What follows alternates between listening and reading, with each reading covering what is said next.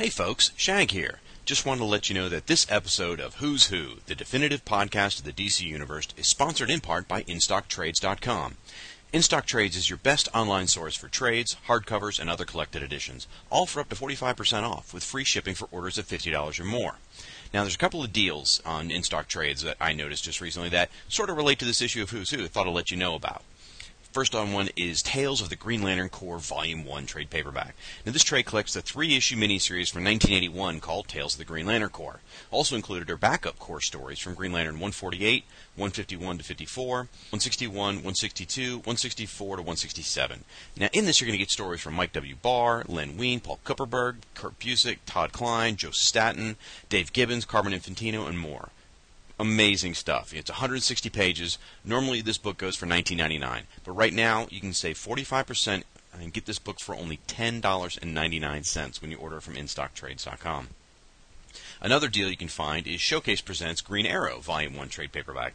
Now this volume reprints Green Arrow's Silver Age adventures from Adventure Comics number 250 to 266, 268 to 69, Brave and the Bold 50, 71, and 85, Justice League of America number 4, and World's Finest 95 to 140. It's insane. It's 528 pages. You got writers such as Jack Miller, Ed Herron, Gardner Fox, Bob Haney, art by Jack Kirby, George Papp, Mike Sikowski, Neil Adams, and more. I mean, this thing, jam-packed. Normally, the showcase is going to go for $16.99, but right now you can save 45% and get this book for only $9.34. And remember, if you order $50 or more, you get free shipping. So, for all these and your other trade paperback needs, please visit InStockTrades.com.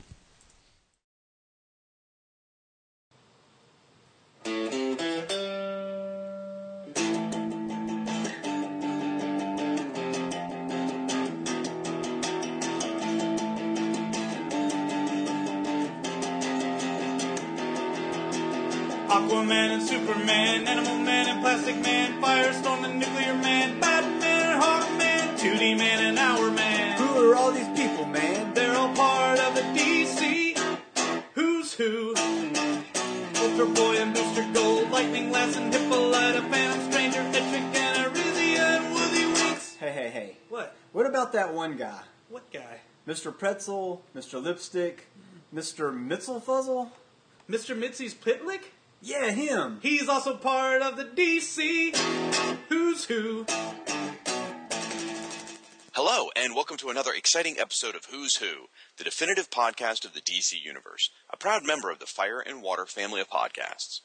I'm one of your hosts, the irredeemable Shag from FirestormFan.com. Along with me is my co-host, the esteemed Rob Kelly from the AquamanShrine.com. How you doing, Rob? I'm good, Shag. I'm green with envy. Green. Oh. I don't have any second part of that joke for it to make any sense. I just wanted to use it because of this issue. It's terrible. It is. What a way to start the show. Folks, we're really excited about this. It has been a month and a half, I think, almost 2 months since we've covered Who's Who, and we are totally jazzed because, folks, for me, personally, this is one of my favorite issues. I've got an anecdote about it. You say that about every issue. No, sir. No, sir. I've got an anecdote that I'm going to share in just a second here about why this is one of my absolute favorite issues. So, but first, folks, I just want to welcome you back. If this is your first time listening to one of our Who's Who podcasts, just to give you a little bit of history on the Who's Who series, it's a 26-issue series that was published back in 1985 and 1986, and it celebrated the 50th anniversary of DC Comics. Now, it ran in parallel with Crisis on Infinite Earths, which had premiered just a month before it. It's an alphabetical listing of all the characters of the DC Universe. And so this issue, we get into the G's, which maybe has something to do with the color green, thanks to Rob's ridiculous joke. Spoiler alert. Spoiler alert, that's right. The cover is a jam of all the characters having a big party. There's no advertisements in these comics, which are fantastic. I think it's so cool. So you get a whole 32 pages for $1 with no ads. Pretty sweet back then. Wish I could get a comic for 32 pages and $1 nowadays with no ads. But anyway, now our goal is for you not to have the comics in front of you. We do publish some of the pages over on our Tumblr, which is, what's that Tumblr site, Rob? fireandwaterpodcast.tumblr.com. So we'll publish maybe, 10 pages out there. We're not going to republish the whole book because that's just not cool. But we are going to publish a number of pages. So check that out over on our Tumblr. And now when we get into the entries, you'll hear us. We'll talk about their history. their personal data, such as their name, occupation, marital status, all that stuff, and their powers and weapons, and then the drawing. So you'll hear a lot of us go through that. And in the entries, each one of their drawings has a central front image that's in color, and then the background in a single color, whether it be red or green or blue or whatever, is a lot of different types of drawings, sort of telling the background and the history of the character. We call it surprint, which is absolutely not the right term, but it's become part of our lexicon, so we just deal with it. You usually get a close-up of the character without their mask in the background also, which is kind of cool. Also worth mentioning are these yellow bubbles. You want to explain the yellow bubbles real quick, Rob? The yellow bubbles was Neil Posner's, who did the DC staffer who did the graphic design for the series. Their little background element, the yellow dots, they're meant to represent the dot matrix printing of comic books. I mean, all comic book color is made up of tiny little dots, so I think that was Neil's little homage to sort of a classic form of comic book printing. Now, the yellows sort of hurts the eyes a little bit. A little bit. But it's become such a staple of Who's Who that I just absolutely love it. Absolutely love it. Now, if this is your first time stumbling across a Who's Who podcast, you can find back issues of our podcast, or back episodes, I guess you could say, of our podcast under the Fire and Water podcast feed on iTunes. However, we only have our 25 most recent shows out there. So if you want to catch all the back episodes of the Who's Who podcast, go on over to fireandwaterpodcast.blogspot.com. In the right-hand margin, you'll find a matrix, a listing every episode we've done, and you can pull all the Who's Who episodes from there so you can get caught up and enjoy these. Now, I got to tell my personal anecdote here, dude. I'll keep it short, but here's the deal. This issue was my first Who's Who. So it's sort of like, you never forget your first. Well, this is mine. Back in the summer of 1985, we were switching houses. We were moving from one house to another. And You're on the run from the law. We'll just go with that. That's more interesting. Yeah. So yeah, we were hiding from the man, and the new house we were going to wasn't ready yet, so we had to stay in a hotel. And we were in a hotel for, in my mind, it was like 2 months. Realistically, probably 2 weeks. I was 13 years old. Who knows, Anyway, so my mother, in order to keep me busy, bought me some comic books. And she said, and I told this similar story about Marvel Saga and things like that, but she told me, you need to get some comics that will keep you busy. So we were in the store. I came across Who's Who. Like, wow, there are a lot of words to read. So I bought, this was my first issue. And let me tell you, what a first issue. Oh my gosh, to read. I was aware of Green Lantern certainly from, the Super Friends and stuff like that. But to learn about the whole world of Green Lantern, just in one sitting, blew me absolutely away. And in this thing, you get tons of teams.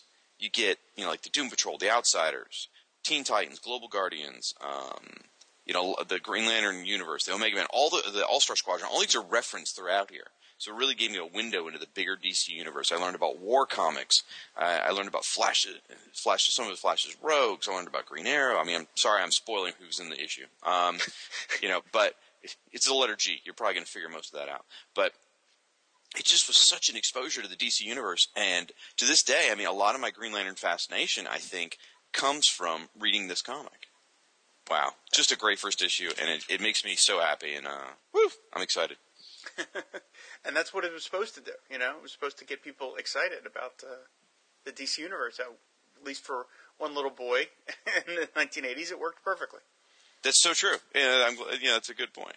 So, folks, all right, so set your Wayback Machines to August 15th, 1985. That's the day this comic hit the shelves. Now, it's cover dated November 1985, because, there's always this couple months gap in comic books, the way they publish them like that. But check this out. We recently stumbled across something, thanks to Jim Jim the Big Man Shooter, or whatever he goes by? I don't know what that guy, I think it depends on what you call. Yeah, it's true. He released on his blog a couple years ago an old correspondence from the 85 from a research company that they had hired at Marvel to do some research on DC sales. I guess, if I understand correctly, Marvel was considering buying some either DC or DC's properties like Superman. Really? Yeah, I know. I don't have anything to back that up.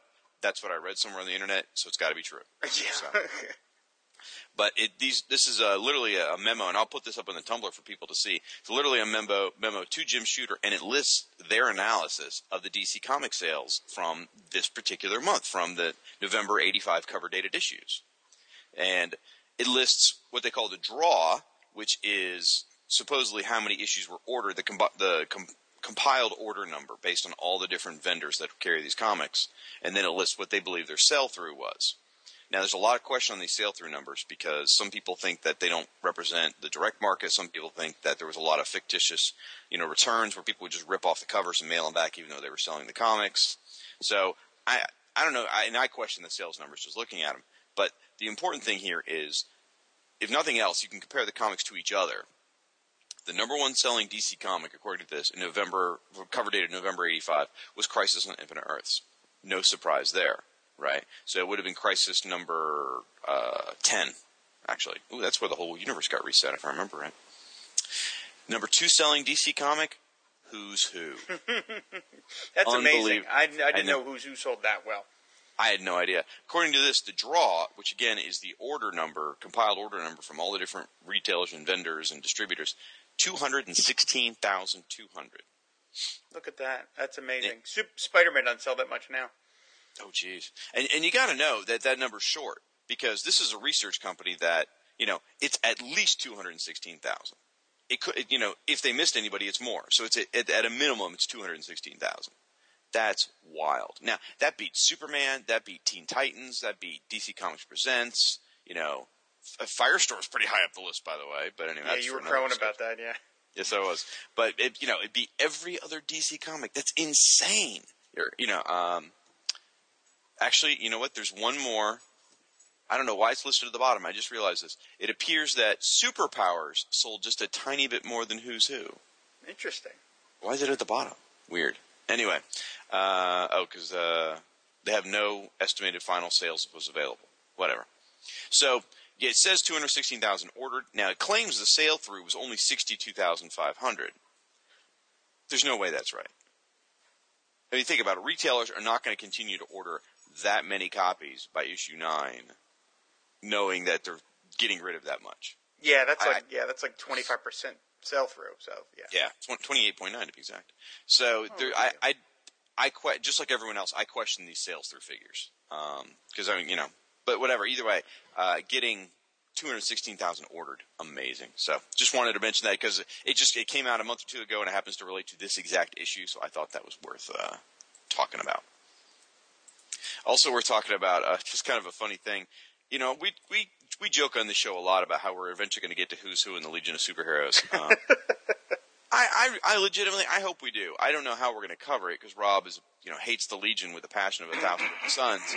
But either way, I was in a bookstore not too long ago, and I stumbled across 5 issues of Who's Who in the Legion of Superheroes. It was actually Books A Million. Books A Million sells back issues, which is crazy. And so I picked up each one for $1. It was Who's Who in the Legion of Superheroes, issues 1 through 5. And they look great. And they've all got these awesome Steve Lytle covers. And I put a picture on Facebook just because I thought it was interesting, And saying, hey, we'll cover this someday. And then out of the blue, I get a comment from Steve Lytle himself. It says, my whole career is in the dollar bins. It just broke my heart. So then there's this conversation between me, Rob, Steve Lytle, a number of listeners to this show, and Paul Kupperberg got in the game after a while, too. Just back and forth about how great their work is and their careers and then just different things we're pointing out. And it was amazing, all because this silly little show we record. It was a lot of fun. It was great. And I've gotten to be Facebook friends with Steve now, which I was not before. So it was really great to hear these two guys whose comics I read, some of them growing up, and get to interact with them like that. That was a lot of fun.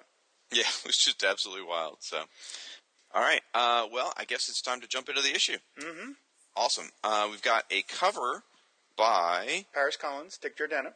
Thank you very much. And one of the things I like about this cover is they've got a treatment sort of all the way across the back. In the far back, there is a green background. And once you look closer at it, you realize it's the giant Green Lantern symbol. It's an enormously large Green Lantern symbol.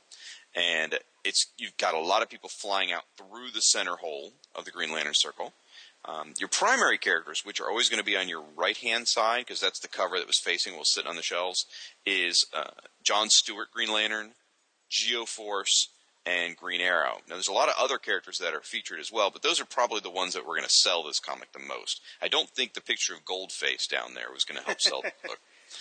Neither was, Jack-O-Lantern or Gravedigger or Grimbore.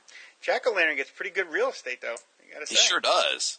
Which made me, and again, this is one of my earliest exposures to the DC Universe. I mean, I had been reading Firestorm, and I don't know whether I had picked up Crisis yet or not. I don't remember at this point.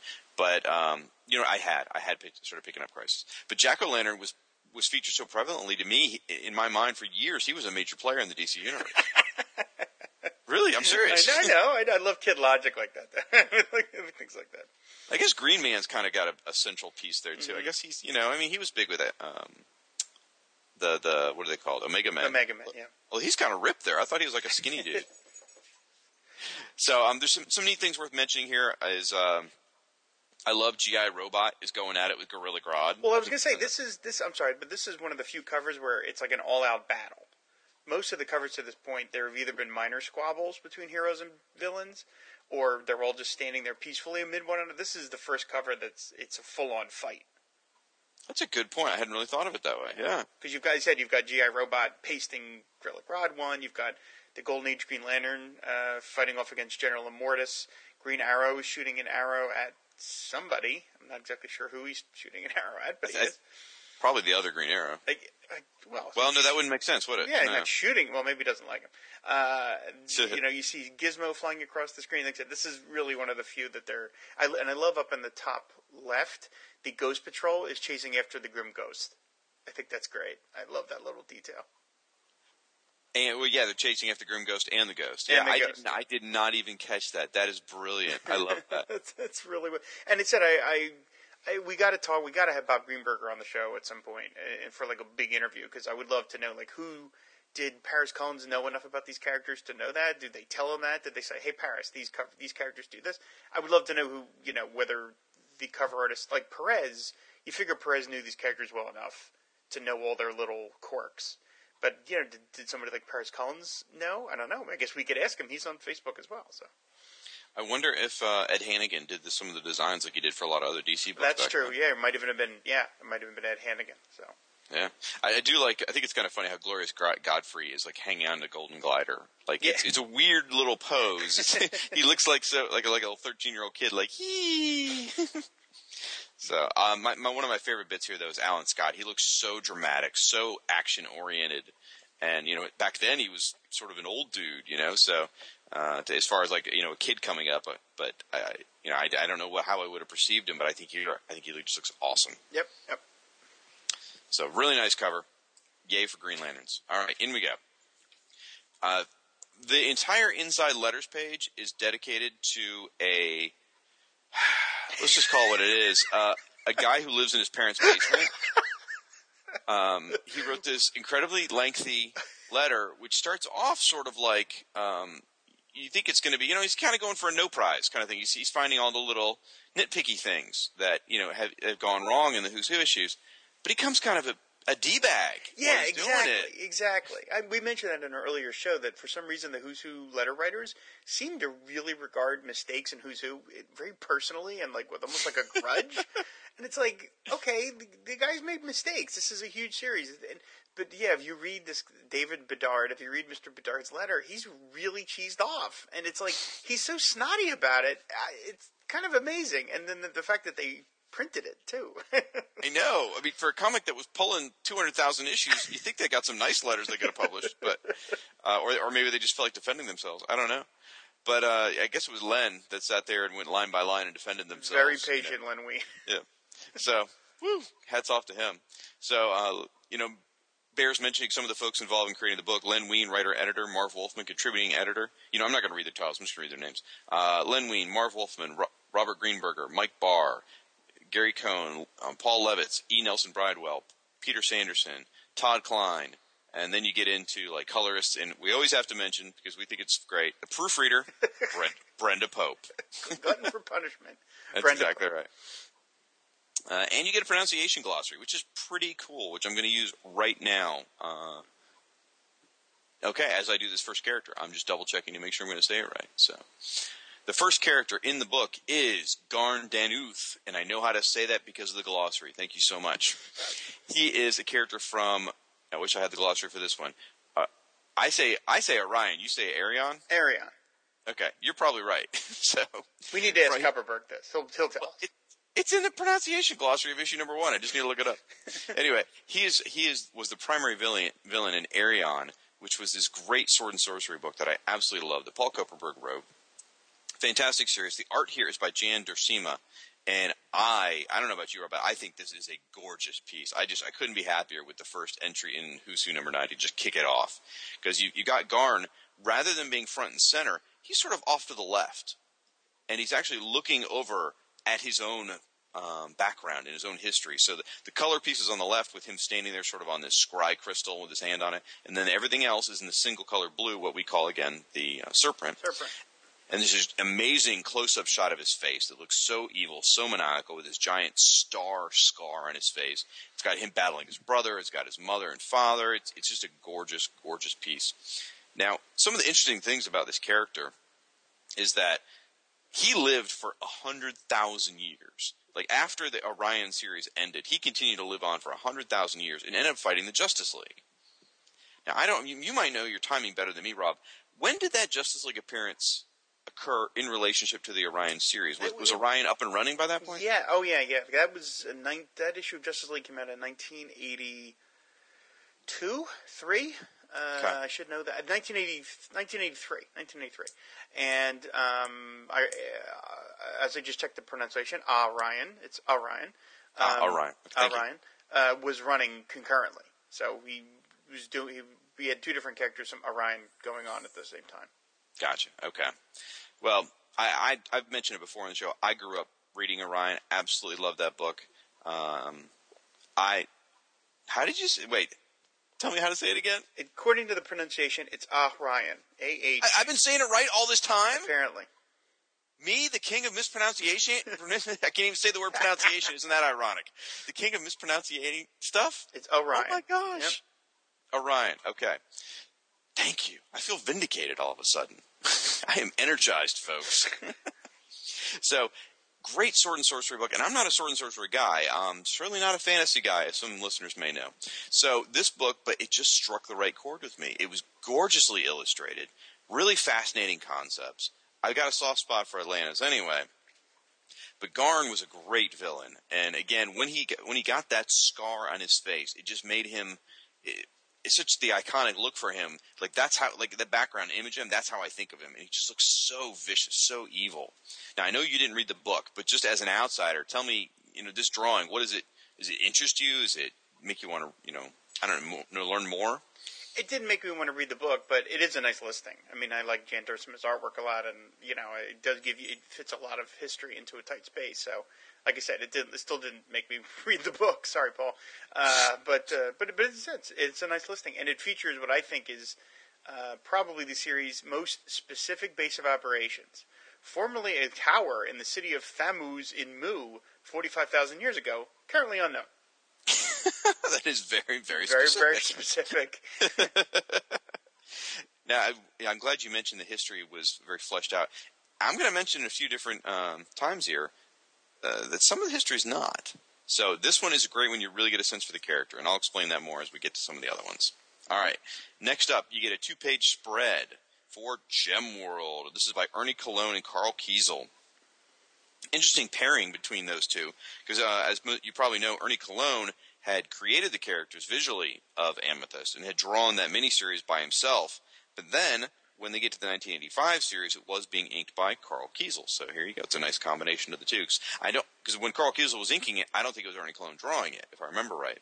So I think it's nice to have these two together. And if I'm wrong, I'm sure 17 people will line up and tell me I'm wrong. So having Gary Cohn as one of the contributing writers for this issue really helped us. He helped write, the Amethyst series. You get you get sort of your standard superhero comic lineup. On the left-hand border and the right-hand border, you get all these characters. You get Amethyst and Aquamarine and Diamond and Emerald and Garnet and Moonstone and Opal. Our favorite, Dark Opal. Exactly. Ruby, Sapphire, Sardonyx, Topaz, and Turquoise. Then you get a shot of them all sort of spread out across, looking around.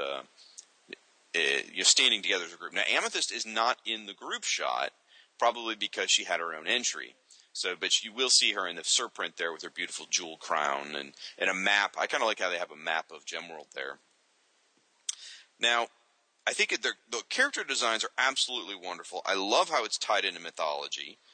And Dark Opal, as we said, is just one of the greatest design characters out of the 80s. He just looks so cool. But the entry itself didn't grab me all that much. Like the text, I was like reading it and I was kind of like, okay. It's fantasy-based, which is sort of ironic. I'm coming off the heels of an Orion character that I'm so excited about that this just kind of like, fantasy. Okay, that's yeah. right. I didn't read Amethyst before this listing, and after this listing, that status did not change.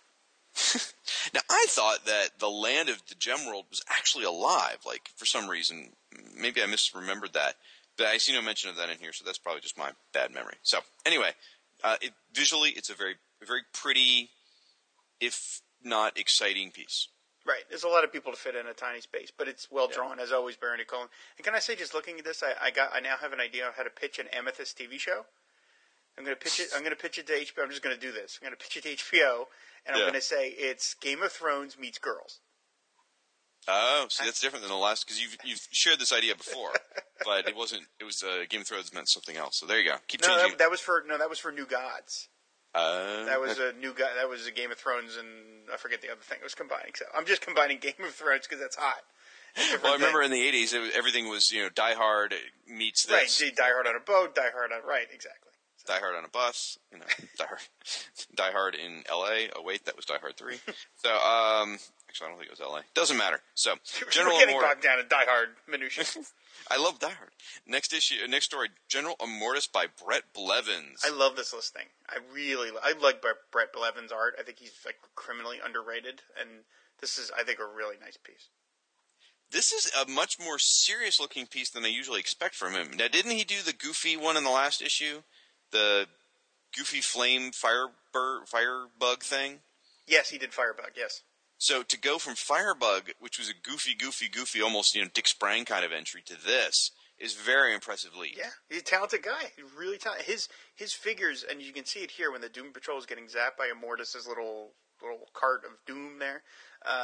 Like how fluid those figures are. Like you really get a great sense of movement. And looking at this, it makes me think he would be great on Plastic Man. Looking at Robot Man, I would agree. Yes. Yeah. Yes. I think he's a very, really, really talented guy. And this whole piece is, and you get the nice history. You see the chief popping through the window, getting shot by Immortus, a nice big close up of his old wrinkly face.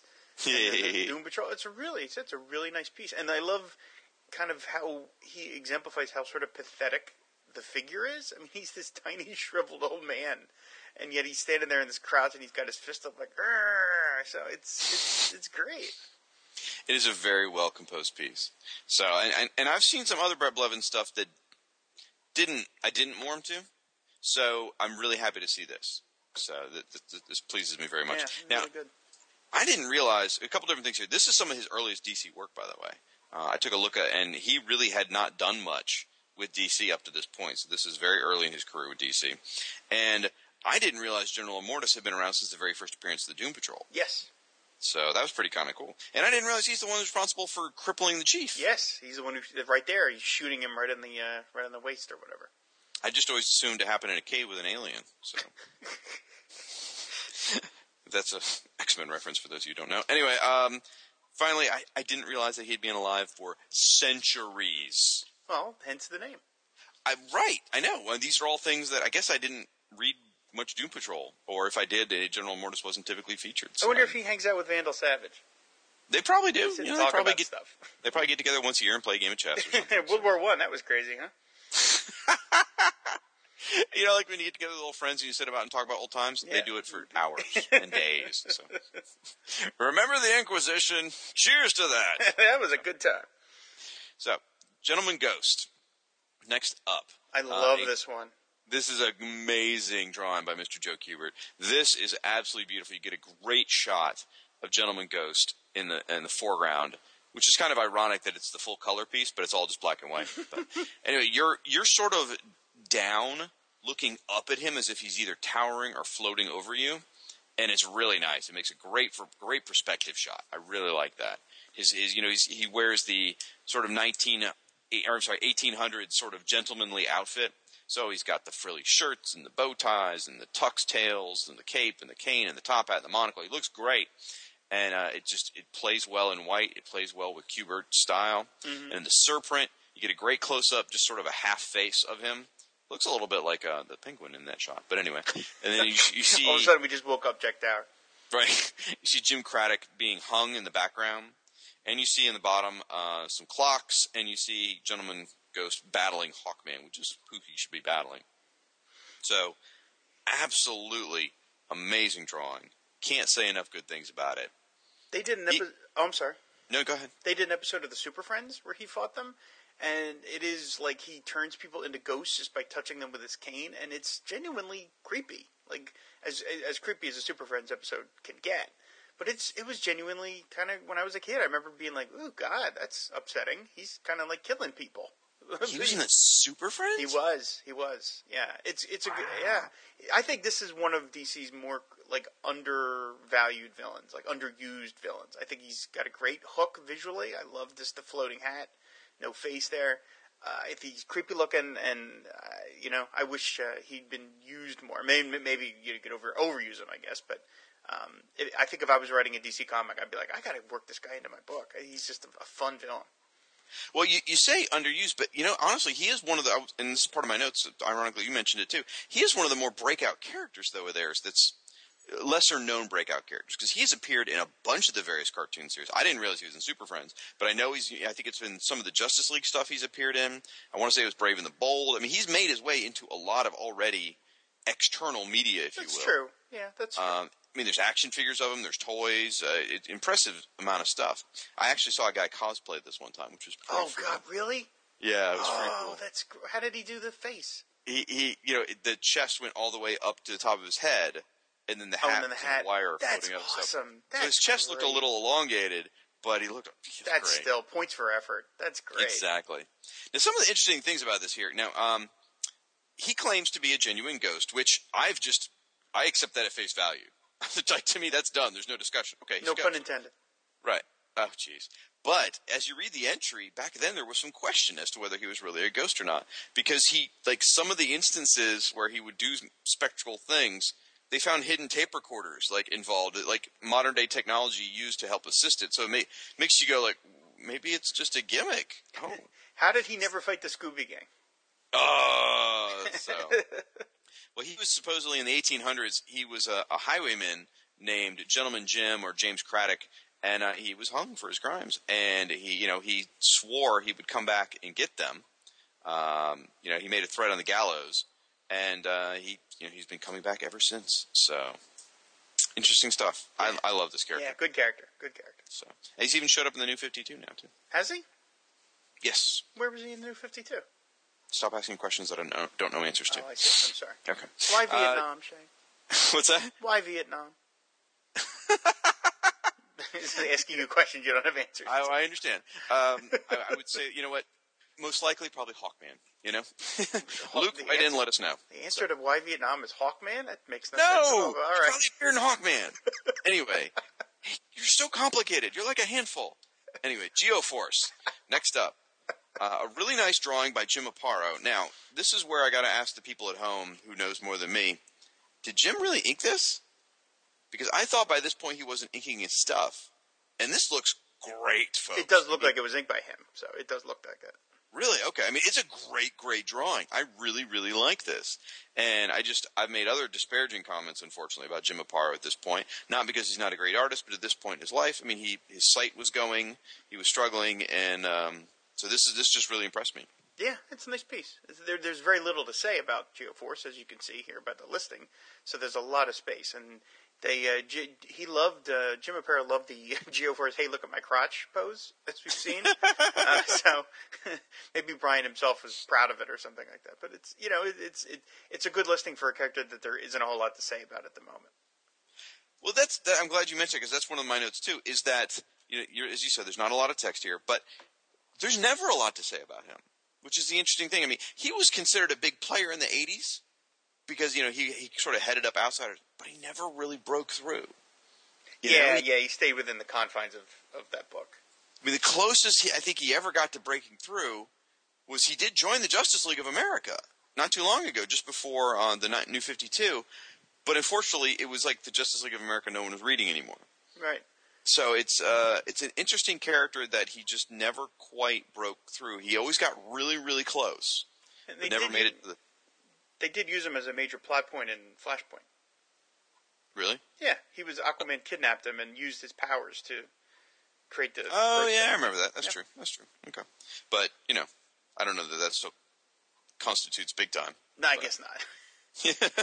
Now, one of the interesting things about his powers is when you're exposed to this thing that gives you the powers, you get the same thing that gave him his powers. If you're exposed to it, you get the powers temporarily. If you're exposed to it a second time, it causes death. And it was all listed here in the story, so clearly that was a plot point at some point. So, don't get zapped a second time. So, and I didn't really follow Outsiders that closely. Too much, enjoyment of our listeners who can go back and forth about the pros and cons of Outsiders. Yeah, but. Yeah, let's not get Siskoid started on that. I do like how it lists the preview, and maybe this is a change. It says, it was Brave and the Bold number 200, but it says the Batman and the Outsiders preview, and it's indicating it's inside Brave and the Bold 200. Maybe that's a change, because in previous issues I'd be like, why did Amethyst first appear in Legion, or whatever? Well, it even has something like that in an earlier listing for Gemworld. It lists their first appearance as Legion of Superheroes 298, which I believe was the Amethyst preview. Oh, okay. I think. But they didn't say preview in that one. It doesn't say preview in that. So even a couple of pages later, they're changing the. We'll just get David Bedard to write a letter for us about it. That's Frank. He's our personal David Bedard.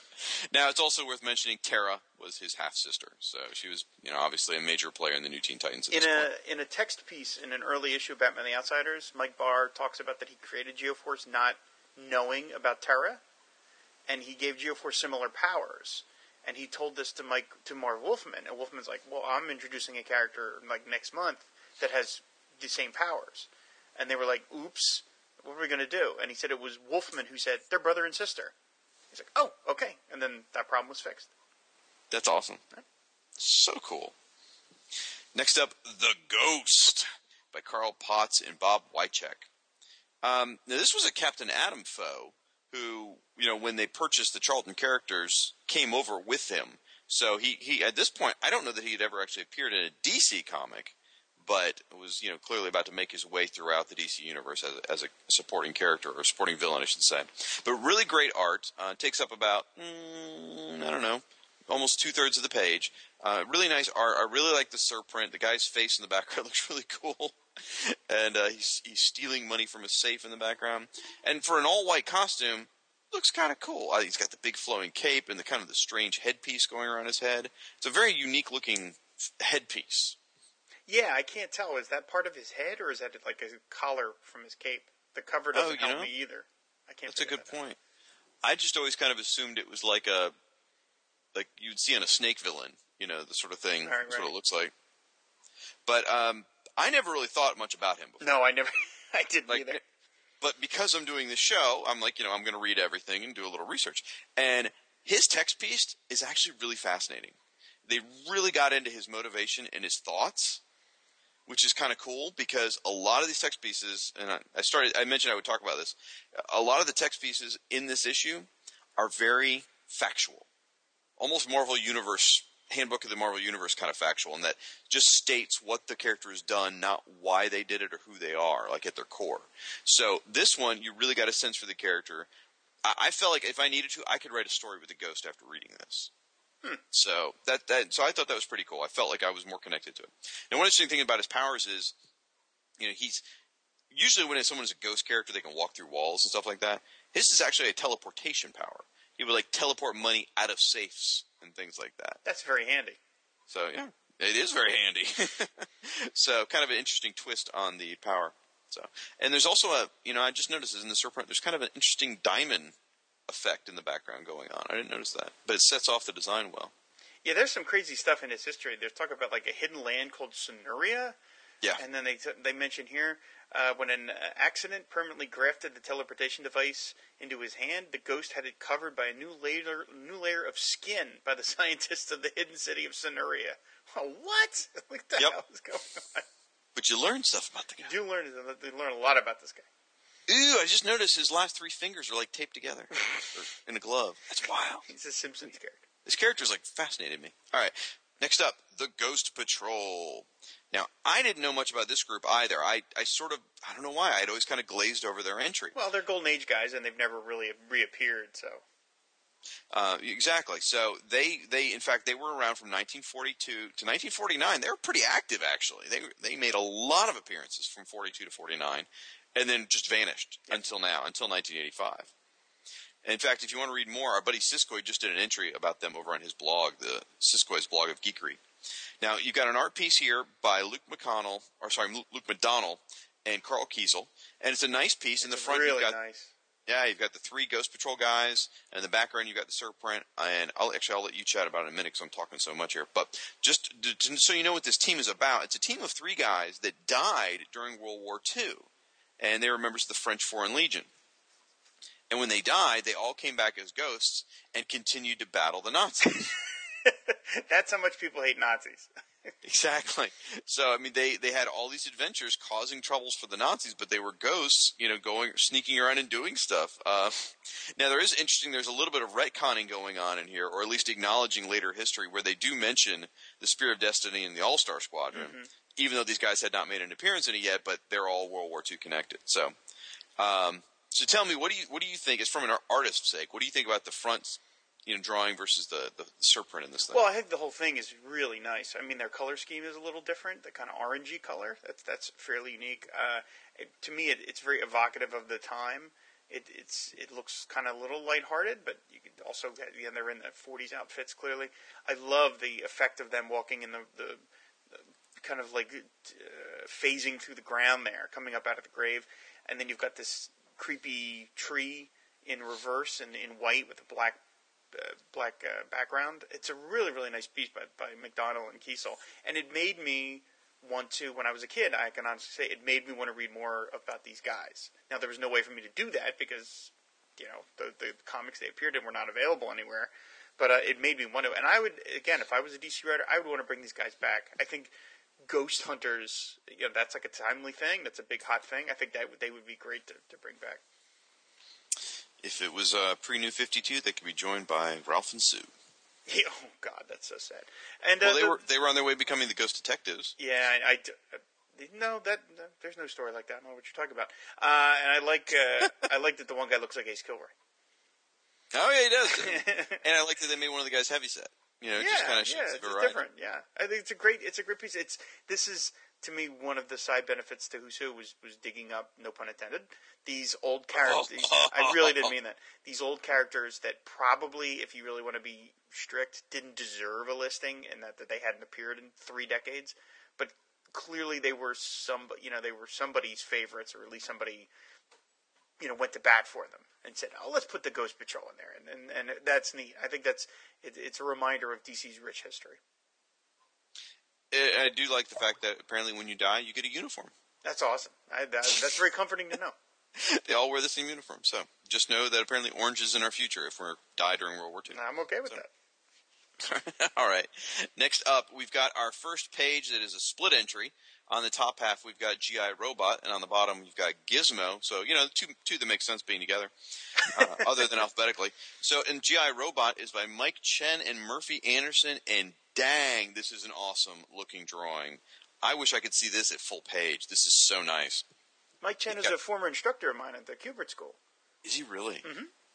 I wouldn't mind digging up some of his comics because this is really great looking. Yeah, he's a talented guy. He was fun to try and get to laugh because he was very serious. Mm-hmm. But if you could get him to laugh, you really feel like you accomplished something. I like that anecdote. That's good. Well, you've got in the foreground G.I. Robot, who is literally a robot during World War II, walking towards you.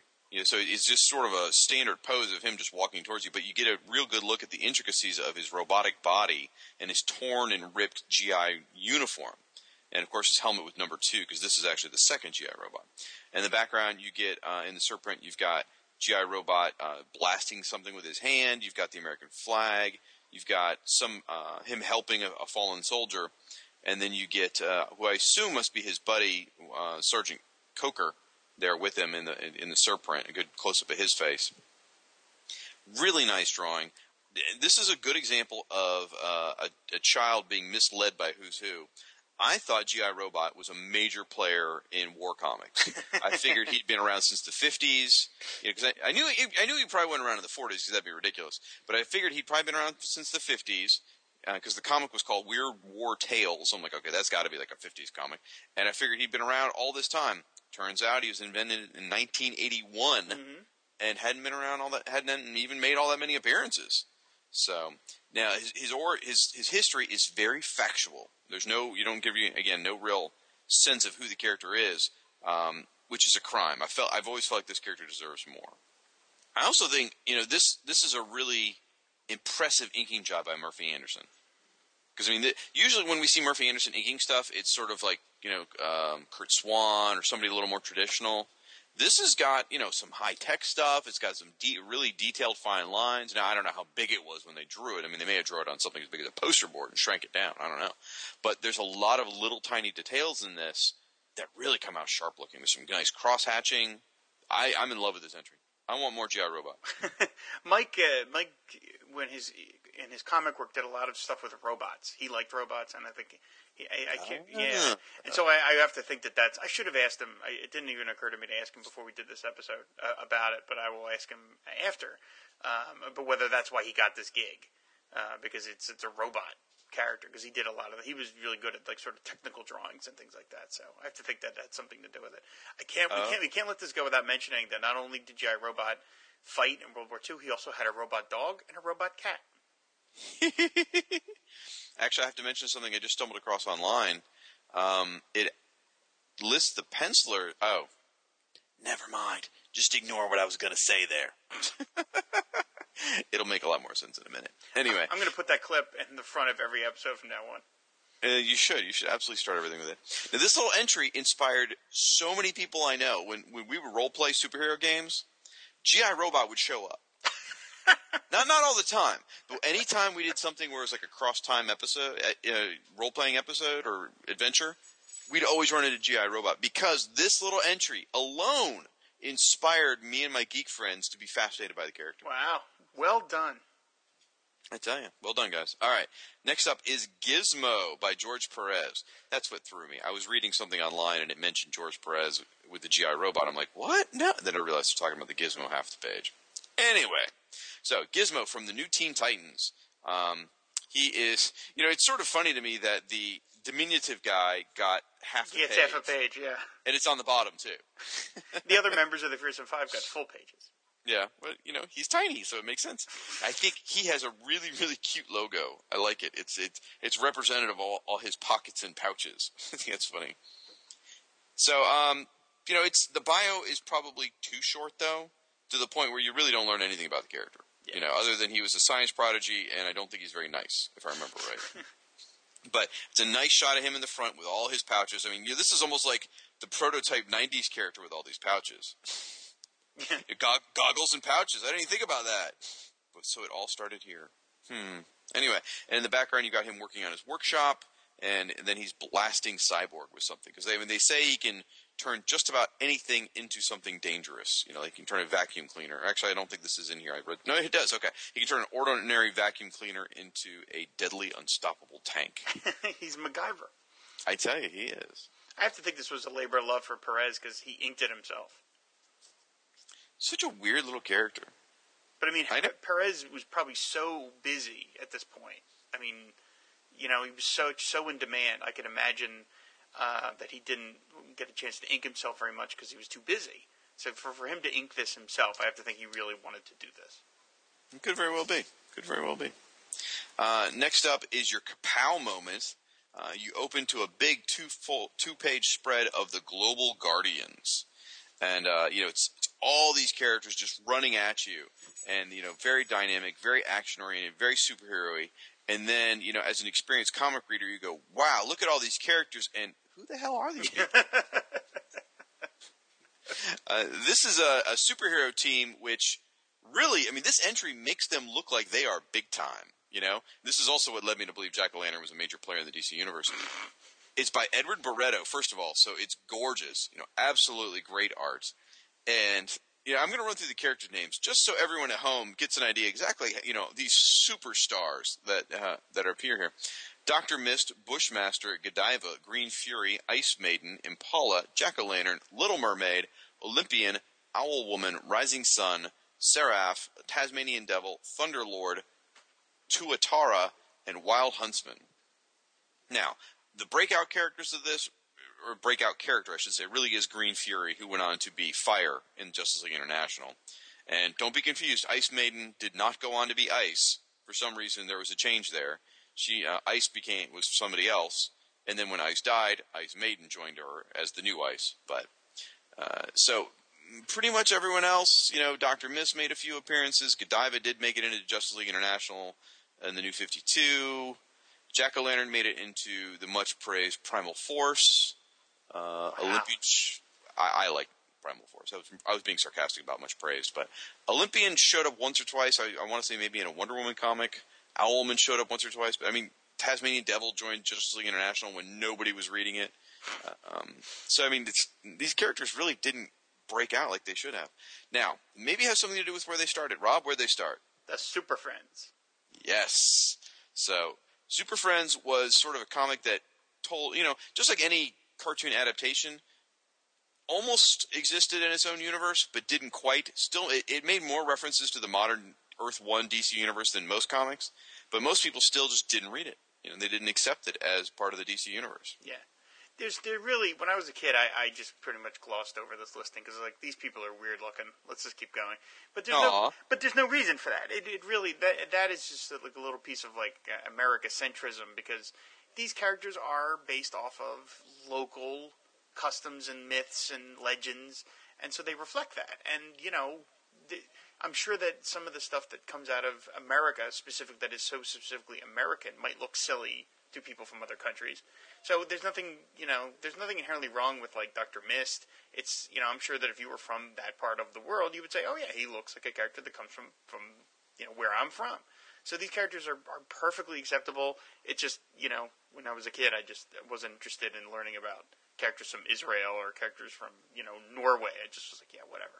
But you look at this piece and you're like, there's no reason why this couldn't work. And in fact, some of them look really cool. Tasmanian Devil looks really cool.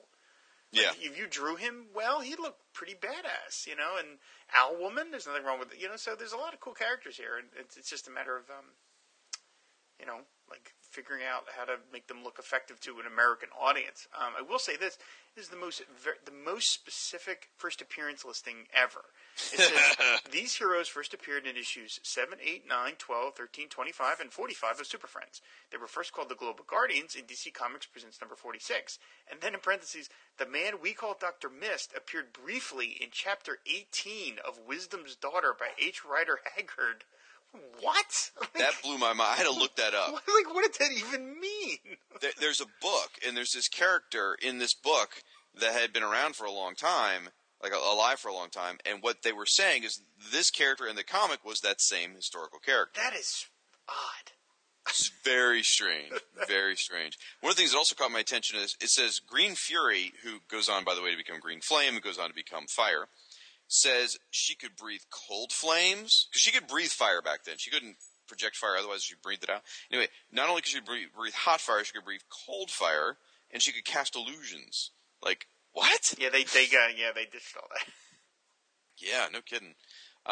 Again, I think you said that some of the costumes would need to be redone. Some of the costumes. No, I didn't say that. I said. Well, you meant figure out how to draw them for American audiences. I just think, maybe I didn't even mean to say that. No, I think these characters are perfectly fine. It's just a matter of finding a way to make them palatable for an American-centric audience, which is, at the time, which is what comic books were. I mean, I think we're much more, the Who's Who books, I think, were meant for American audiences because that's where the majority of DC sales from.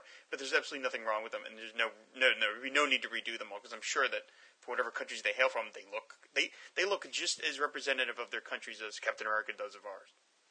Well, I would say you probably should redo Impala and Little Mermaid's costumes. But other than that, Okay. I think all the costumes look great. I really do. And I think it's just a matter of they didn't appear in the right books. I think if they had appeared in the right books, these costumes would have been just as acceptable as anything else. Because they're great-looking characters, and they really excited me. You know, I was really, really jazzed about this growing up. So really cool logo, too. Yes, I'm going to say something I rarely say. Yeah. I'm going to do it. Owlwoman, she's hot. Yep. Next up, we have Gleek from the Super Friends as well, drawn by Ramona Fraden. And that would have been awesome. What's that? That would have been awesome. See, you're supposed to go with me. And actually, I was supposed to mention it before Global Guardians to get it alphabetically right. Yeah. But I was going to do this whole bit about a Gleek entry, and then just keep going, and come back later and say, like, 20 minutes ago, I blew Earth Chris's mind. Something like that or something. Oh, well. You got to tell me these things beforehand, dude. I forgot. We were in a rush to start recording this morning, so. All right. Truthfully, next up is Glorious Godfrey, drawn by Jack Kirby and Bob Smith. It's a very nice foreground image of Glorious Godfrey. It looks very, very Kirby-esque of the era. I don't think it's. I think some people have talked about some Kirby drawings were Theakstonized. I feel like this is a little more pure Kirby. I think it looks great. He's got his hand raised up, so he's an orator. So he's telling a story or he's energizing the crowd in his picture here. So I like that. And it's his first appearance. It's a shame it was in Forever People, so no one ever actually read it. And so that's why it came as such a surprise in Legends. No one knew who he was. Oh, come on, that was funny. I got nothing for saying that Owlwoman was hot. I got nothing from it. I thought you would be so happy. Oh, I'm sorry. But I went down to your level, and now I'm supposed to respond to your every little utterance. See, I'm used to operating that level, so I don't even notice when other people come down and join me. Because I would have gone on and said, yes, Green Flame was hot, and so was Godiva as well. So I apologize. I'll work harder. I'll say the same thing when we get to Granny Goodness. Anyway, so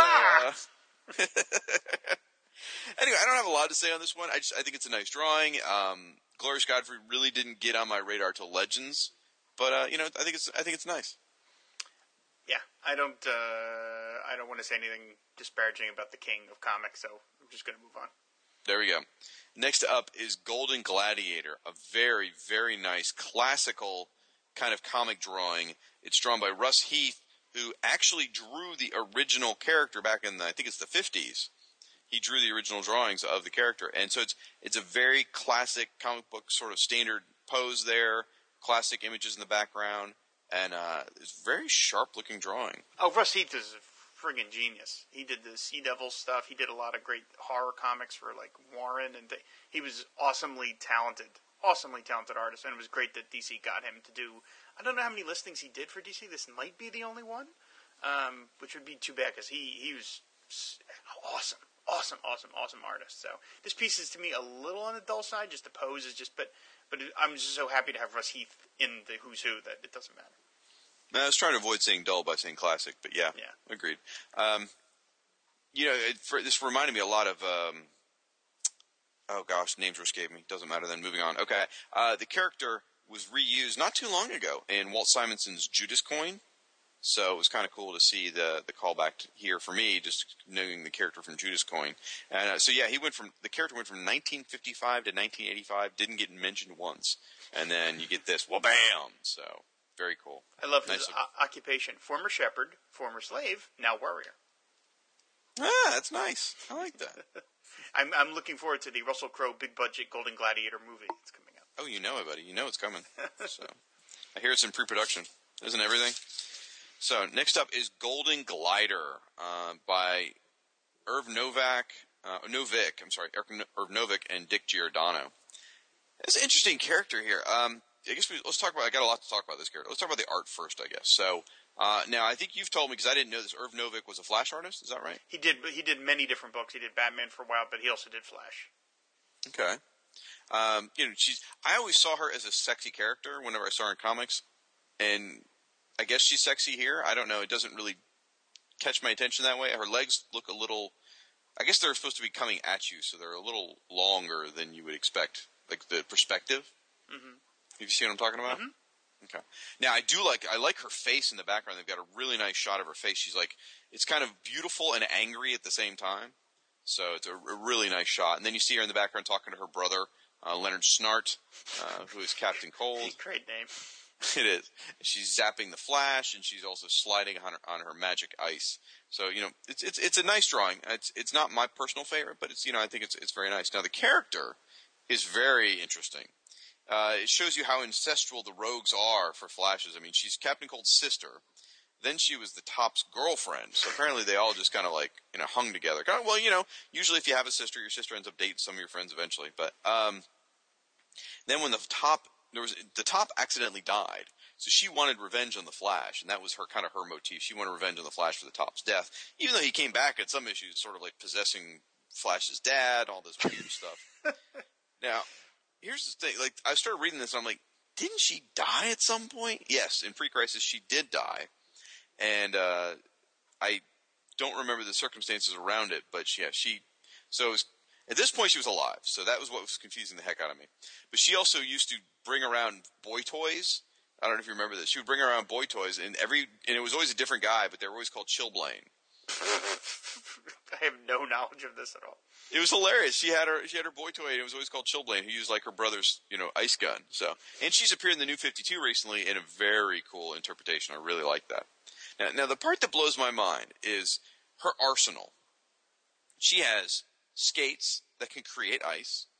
She has, she can emit anti-gravity.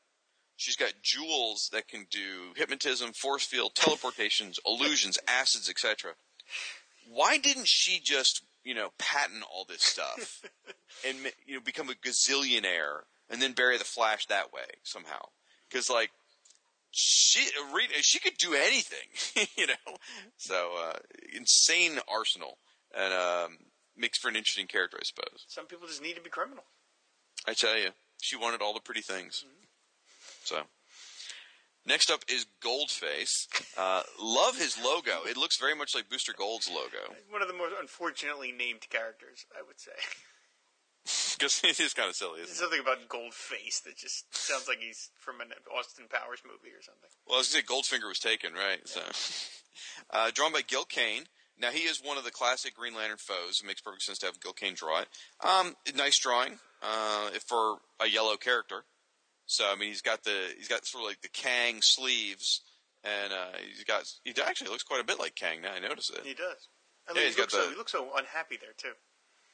Well, he's supposed to. He's a bad guy. His life's hard. He's just yeah, but he's happy at the bottom there where he's punching Green Lantern. Well, who wouldn't be happy bitch slapping Hal Jordan across the face? So. But so there's some nice shots here, close up of his face with white temples, and him zapping Green Lantern, him punching Green Lantern. The character never really interested me growing up, and unfortunately, read this entry, and that didn't really do much for me either. I mean, as far as I could tell, the only thing he's got going for him is he's strong, and he's a little tough, and he's yellow. That's it. Like, I never really got the sense for why. I never really got a sense for his motivation. So, other than he's a criminal.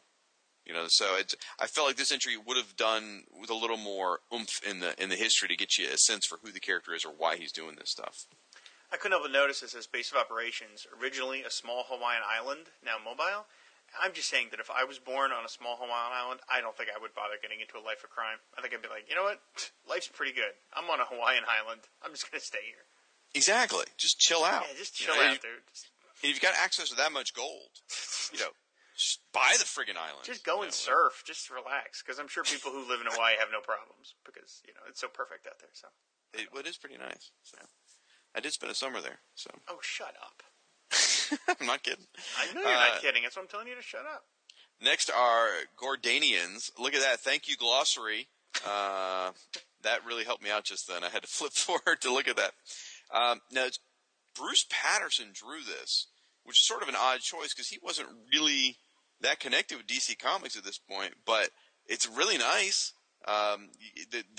These lizard guys in the foreground in their yellow uniforms, yellow stormtroopers, essentially yellow lizard stormtroopers, look really great. There's some great detail on the lizard face with their eyebrows and their mouths and their uniforms. I love it. Now, Rob, I don't know jack or crap about I just changed it from words, but anyway, I don't know anything about Omega Men.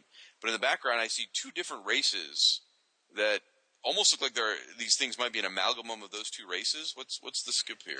They were, as it mentions here, well, this is written right here. It says, some hundreds of cycles ago, the Citadel, came in contact with the Gordanians and quietly annexed them in exchange for a steady supply of weapons and technology. So they're basically kind of like the goons of the Citadel, which are the main bad guys of the Omega Men. Is that who's in the background, Citadel members? Yes, or something? yeah, those big globby-looking guys there. Okay, gotcha. All right.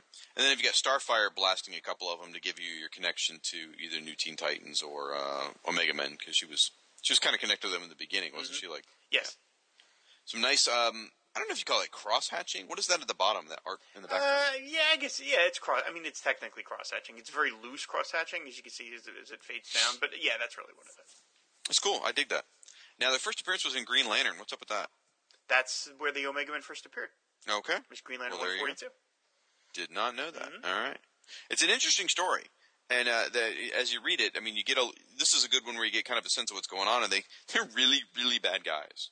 Anyway, so I dug that. All right. Next up, Gorilla City, drawn by Alan Kupperberg and Rick Magyar. Now, I'll take Rob's approach. This is a drawing very representative of the time.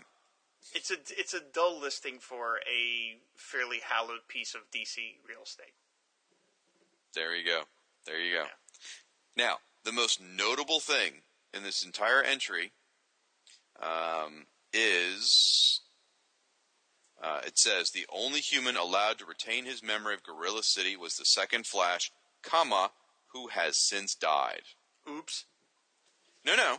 Oh, well, you're right. That was already out by now. I'm sorry. I thought they were. It was a month or two before. Okay. But if you hadn't been reading your Crisis, I mean, that was just a big what? I mean, I believe that's the first notice of the Flash, because last month was the Flash issue, and it said, the Flash is going to play a major role in Crisis. The next Who's Who you pick up, the Flash is dead. Oh, that's a major role. Yeah, that's true. He's a major role as a corpse. So, I also kind of found it fascinating. They go to these great efforts to debunk this alien origins myth of the Gorilla City. I mean, they go on. Where is it? I gotta find this. Where is it? In some parallel universe, there's a Leonard Nimoy in search of Gorilla City. Yeah, the origin of Gorilla City is unknown. However, one published account alleges that the city originally existed on the planet Kal-Lor, and the gorillas mentally tapped the energies of Green Lantern's ring to transport them to Earth. This account is clearly erroneous, since the second Flash first visited Gorilla City on Earth before Hal Jordan ever became a Green Lantern. So basically what it's saying is some dude wrote a Green Lantern story and screwed up the origin of gorillas, and now we have to say that's not true. That's how I read that. Probably Bob Haney. He didn't care. Oh, it probably was a Bob Haney story. All right. So, all right, that's all I got to say well, about it is worth mentioning, just before we get off this, DC tried to do a Gorilla City comic. What? Yes, in the 70s, they produced one issue. It was drawn by Carl Potts, and it was almost kind of like a comedy where Gorilla Grodd is it's basically like The Fugitive, with Gorilla Grodd as the fugitive in Gorilla City. And there was a point where because all gorillas look alike, he, to disguise himself, he wears glasses so people don't recognize him as Gorilla Grodd. Oh my god! It's a good. Yeah, they ran an article about it in Back Issue magazine, and DC put it together, and then they killed it before it ever got published. Has it ever gotten out? Some pages of art have. Oh my god! But yeah, it's real. The pages I've seen, they're real, and it was, I think, drawn by Carl Potts and Terry Austin. So it's oh my gosh! Yeah, it's really beautiful looking, and then they just killed it. They just were, I think DC just said, "Nah, we're never going to be able to sell this." So I don't even know if the whole first issue was ever even completed, but yeah, so it never went anywhere. But it's too bad. That would have been a fun, weird little book. How bizarre! Yeah. My favorite bit is Grodd putting on glasses to hide his identity. I mean, that's a perfect disguise. Who would ever think? All right. Next up is in the spirit of gorillas, Gorilla Grodd, drawn by one of the weirdest art teamings around, Carmen Infantino and Bill Sienkiewicz. This is a great listing. I mean, even though Grodd is just standing there, it really gets across the notion of his massiveness. You know, he looks like he's just like boom, and he ain't moving. So I think it's a really nice piece, and they surprisingly make a good combo. It does well, and I wonder how heavily this is Sienkiewicz versus Infantino, especially when you look at Grodd's face. That doesn't really look like an Infantino face, but it looks a lot like a gorilla. So I wonder if he sort of took a heavy hand at making it look like a gorilla. But yeah, I mean, the drawing, as Rob described, it also almost fills the entire picture window, which is what helps give that mammoth size. Is it just there's very little space for a little tiny gorilla face and a human face, which we'll have to get into in a second, and then Grodd zapping Flash. So really strange stuff. Now, the reason why I hesitated a moment ago is Grodd has got some weird-ass origin stuff about going back and forth, about possessing human bodies, evolving, devolving bodies, switching bodies, all kinds of crazy stuff with humans. I didn't realize, I read a couple of these stories, I didn't realize how much time Grodd spent in human form. It's quite strange. Yeah. Flash was getting sort of out there, I think, at that point, probably. But anyway, he also died a few times, it appears, too. So, but if we just go straight by art, it's a really nice entry. It is. It's a very nice piece. I think we'll move on. Speaking of bringing the sexy, Granny Goodness. Oh, God. My favorite thing about this character is that they hired Ed Asner to do the voice of the character in the cartoon. I just love the fact they hired a guy to do it. I think that's a great little gag. Jack Kirby and Greg Theakston. Now, Granny Goodness, of course, is part of the New Gods. I should have said that with Glorious Godfrey as well, if you didn't know already. Part of the New Gods world. She was Darkseid's sort of... she ran the orphanages on Apocalypse. So, I love this drawing. I love that you've got this old lady who's overweight and mean in the DC universe. I think that's awesome. That's exactly what you need. We didn't know we needed it until we got it. And I think this drawing is absolutely representative of that. So, the origin's fine, tells you a lot about her time, basically recapping what's happened in the New Gods comics with her character. But I think it's great. Yeah. I like the logo, too. Yeah, it's kind of cool, yeah. I like how she's sort of disciplining one of her students in the background, and then Female Fury is back there, too. And the close-up of her face is simply just her face going, fun stuff. Now, this next one really captured my imagination. This is Gravedigger by Dick Ayers and Ricardo Villagrán, thank you. Now, Dick Ayers did draw the original appearances of Gravedigger, which is why they got him back. Now, this is another one of these, as a kid, I didn't really have a perspective on this character. I didn't know if he'd been around forever, or if he was a fairly new character. Turns out, sure enough, he wasn't all that old. Yeah, Men of War was a 70s book. Exactly, 1977. Very good. Now, Dick Ayers. Now, wasn't he an Avengers artist? Fantastic Four. He did a ton of stuff. He did Fantastic Four, and he did a lot of 50s comics. He had a long career. This is a really dynamic, very modern piece for someone that, was a 50s and 60s artist. I mean, this is really impressive. So I don't know enough about Dick Ayers to know whether I should be praising him all the time or not. I don't know, but this really grabs my imagination. Yeah, it's a very nice piece. It really is. It's I wasn't familiar with these characters at all, but this is a very nice drawing. He looks like somebody you do not want to screw with. He's got a grenade in one hand and a gun in the other. Plus he's got a knife attached to his leg, another gun on his back, and then that giant scar across his face just suggests. Yeah, he's got this giant scar on his face shaped like a cross. Yeah. His job was he dug graves, was what he did, and he wanted to prove himself so much that he went to Washington. This is during World War II, by the way. He went to Washington and sort of broke into the Pentagon to go to the Joint Chiefs of Staff and demand that they use him more. So they're really impressed with him. He became their one-man commando named Gravedigger. And that's great. Sort of turn him loose in Europe and go kill a bunch of people. Just kill some Nazis. Here you go, buddy. Yep. So he was always, one of the nice things about his character was, one of his riffs was he was always battling racial prejudice because he's an African American, and it was a nice nod to that era. In the 70s, DC was trying to do more and more of that, and I think it's a cool character. Really captures my imagination. Mm-hmm. So this next one is probably one of my favorite entries in the whole book. Not as a kid, but now as an adult, it is. It is the classic Green Arrow. the Golden Age Green Arrow, drawn by George Tuska and Bill Ray. Now, does this help you ameliorate your feelings about George Tuska? I was just going to say, I have said many disparaging things about George Tuska over the years because he crapped all over a couple issues of Firestorm, which really upset me. But it turns out, that's not where he should have been. It's not his fault that he drew the comic. They should have got someone else. Here though, he does an awesome emulation of a Golden Age hero. Bill Ray did a great job inking it. This looks exactly like what a Golden Age character should. It's Green Arrow. He looks muscle-bound. He's in the foreground. He looks heroic. He looks very Robin Hood-esque. In the background, you've got his aeroplane. You've got a close-up of Ollie's face. You got him shooting the boxing glove arrow. You see, I don't know whether that's him or Speedy training. I'm not sure. But shooting an arrow at a tree. You see him driving the arrow car. That's him. That's him. Okay. It's a great, great, great shot. I love it.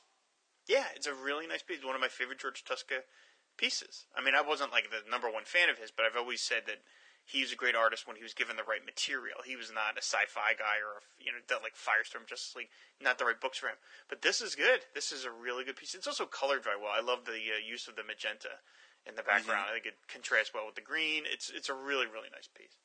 That logo is full of win. It's fun, yeah. Is that their classic logo? I believe so. I think so. The one Okay. from the 40s. He, of course, first appeared in the same comic that Aquaman first appeared in. Yep. And went on to be much more popular. So.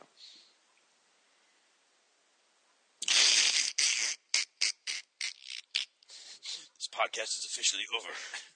Wasn't that your line normally? Just go on. Now, I don't think George Tuska actually had any connection to the character before this. But dang, I can't get over how much I love this. You know what this looks like? This looks like if you just tweaked a tiny bit, this could be right out of the Brave and the Bold comic cartoon animated series kind of thing. It's just that cool. Mm-hmm. Now, the origin of Green Arrow, the classic Green Arrow, is vastly different than the one we've come to know. He's still rich, but I mean, he didn't get lost on an island. He didn't do all that. He ended up just encountering some criminals. And Roy Harper, and they ran off the criminals, if I remember right, and decided to use their experience to try and wrong some rights, and right some wrongs, and became Green Arrow. I mean, wrong some rights. Well, that would be the evil Green Arrow. That's how different it was. But look at all those nice people doing nice things. I'm going to put a stop to that. And it was tied in with Native American history to some extent. So, I mean, it's a different kind of origin. I'm going to make sure this one goes up on the Tumblr so you guys can go out there and read about it. It's really cool. Mm-hmm. So, next up is Green Arrow. At this point would have been the modern day Green Arrow, the Earth 1 Green Arrow. And drawn by, of course, Mike Grell. Probably the best known artist. Him and Neil Adams are probably the two best known artists on Green Arrow, I would say, from, Earth 1 Green Arrow, unless I'm mistaken. No, I think that's accurate. Yep. Now, I wasn't sure. When I read this, I was like, ooh, is this Mike Grell's first shot at the character? No. Mike Grell first touched this character back in 1974. So, in Action Comics. I didn't realize it had been that long. So, a couple different things to note here. His first appearance, I love when they have a character like Green Arrow, who there was no real clear line when it stopped being the Earth 2 Green Arrow and became the Earth 1 Green Arrow. I find that stuff fascinating because, Green Lantern, you get Alan Scott and Hal Jordan. No crap. When the change was there. Here, it's just one character slowly became another. It's like Aquaman of, as you like to pretend there's an Aquaman of Earth 2 and an Aquaman of Earth 1, which there isn't. But there's no clear line of when that happened other than Roy Thomas's fantasies in All-Star Squadron. Here, they pick Adventure Comics number 250 as what they decide is the changing point. Now, I haven't read that particular issue, so I don't know what happened in it. But, for some reason they decided that was when things changed over. Maybe that was retelling of his origin. It was 1950. Yeah. It was 1958. So. Yeah, I haven't read it either. I'm going to bet that was the one where they gave him a new origin, and so they just said, "Oh, okay, that's the new one." Because that's kind of, in my mind, that's what happened with Aquaman. When Aquaman got a new origin, to me, I'm like, well, that's the beginning of the new Aquaman. He's got a different origin than the one we're familiar with. Yeah. Or in this case, maybe he grew the goatee. I don't know. So. No, because he didn't grow the goatee until the late '60s. Oh, okay. Yeah, he looked like when he joined the Justice League, he looked like the Golden Age Green Lantern. He had the red Green Arrow. He had the clean shaven and the whole bit. Yeah, that's true. Good point. So, I love the logo. I've always loved that logo. I don't know where it first appeared, but that logo is just Very sharp, very sharp. No pun intended there. Oh, now, this is more the classic origin of him being, stranded on the island and having to learn to survive and, all that you know from Green Arrow. And it's interesting here. Roy Harper is kind of glazed over in here. Like, I thought he'd get more of a mention, but, there's not a lot here. Well, they gave him his own listing later on, so. I suppose that's true. So, is that in the special drug issue? I don't remember. Yes, but that's what they did, a special drug issue. Well, I mean, that was a big thing in the 80s. You do drug-related comics. Remember New Teen Titans had one? Yes. And anyway, so Green Arrow shoots an arrow. In the surprint, he's grabbing someone with his net arrow. It shows him on the island. You see Oliver Queen's handsome face. Then you get... he's grabbing Black Canary with his arm arrow. Yes, and it's the Black Canary, at that point, current costume. The sort of won the Jazzercise outfit that didn't last too terribly Designed long. by Stephen DeStefano. Was it really? Yes, it was. I've always liked that costume. In fact, I own a couple different Black Canary action figures, and I did buy that one because I dig that uniform. So There's an action figure in that costume? Yes! That's funny. I didn't know that. But I think it's part of the, I remember right, I think it was the Justice League International line. Really? Wow. Because she was in there for 7 issues in that costume. So. Wow. All right.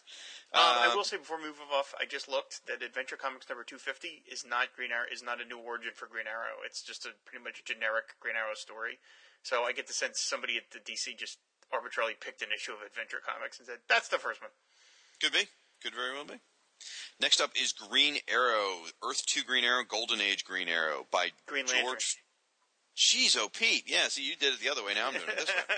All right. Green Lantern, Golden Age Green Lantern by George Freeman. And this is a super, it's a tiny drawing because there's a lot of text, but it's a really sharp drawing. I really like that picture of Alan Scott. Yeah, George Freeman, to me, another guy really underrated. He doesn't do a lot of comics work, so I'm getting the sense that he probably must do other things in the art world than comics.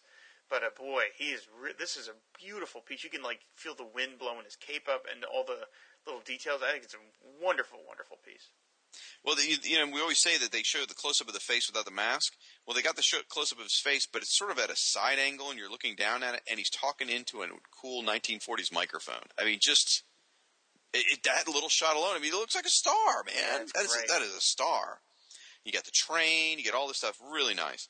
Lot to talk about with this character. I'm going to try not to spend too much time because I could spend hours talking about Alan Scott.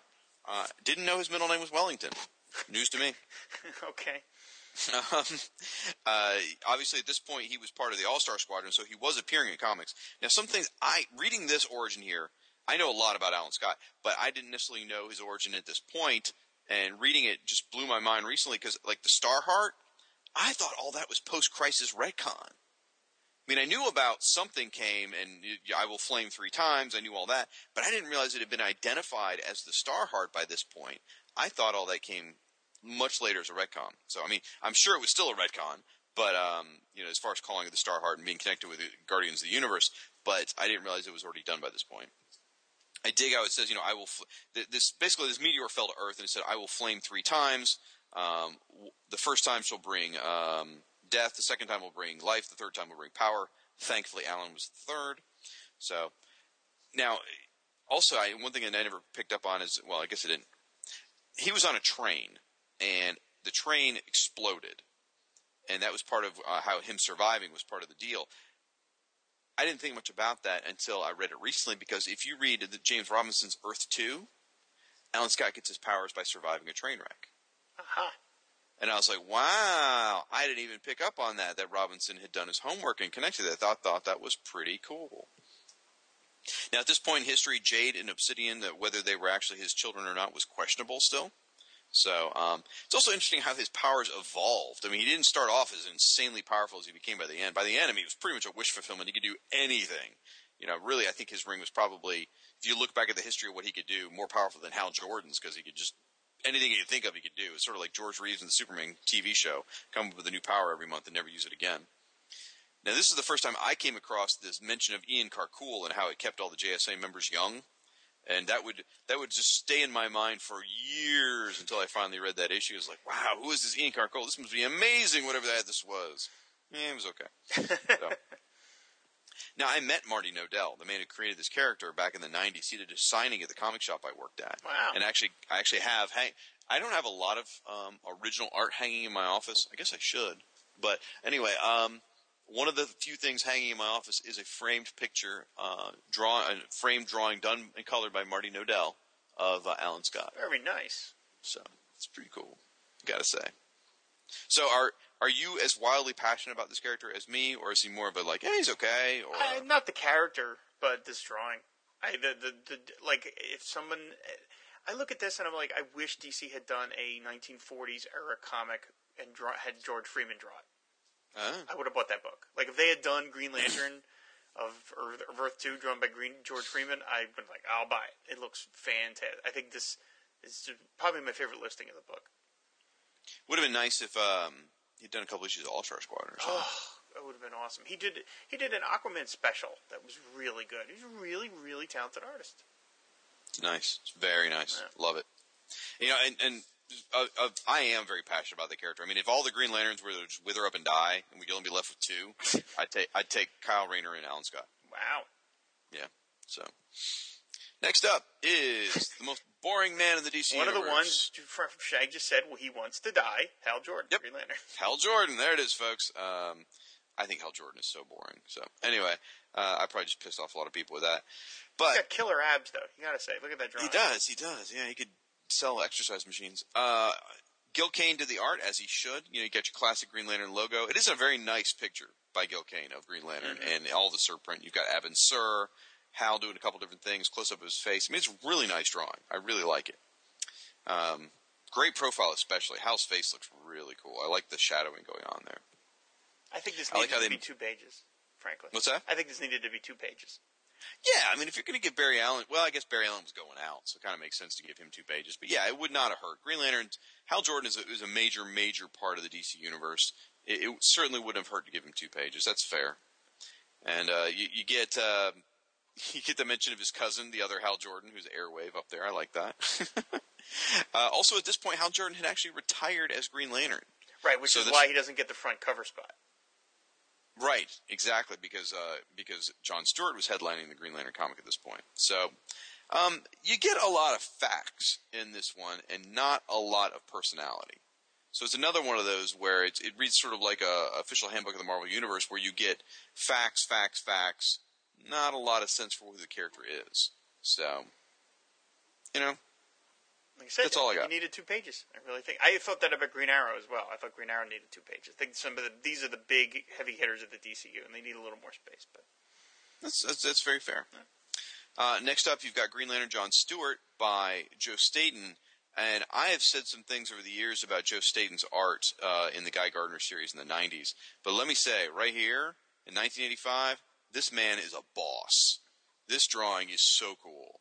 John Stewart has got an awesome action pose. I love the surprint, his close-up of his face. It's very stylistic. Him battling Star Sapphire, him, wrestling with Kat Matui, and not in a sexual way. And then there's all these great sort of speed-liney, cross-hatching kind of things going on. I love this drawing. yeah, it's a good piece. Absolutely a good piece. Now, one of the interesting things here about, John is he's not wearing a mask. So he's not wearing a mask in the front. He's not wearing a mask in the surprint either. He was sort of a reluctant hero and didn't want to hide his identity. So now maybe you can help me out here, because this is one thing I'm wondering about. It says group affiliation, Green Lantern Corps, Justice League of America, supporting member. Yes. What is that? He was Well, a he filled in whenever Hal couldn't show up. Oh, okay. The appearance I think the most when I think about him in the JLA is Justice League number 110, The Man Who Murdered Santa Claus, where Okay. they call Green Lantern, and at that point Hal, I think, slips on a bar of soap and knocks himself unconscious.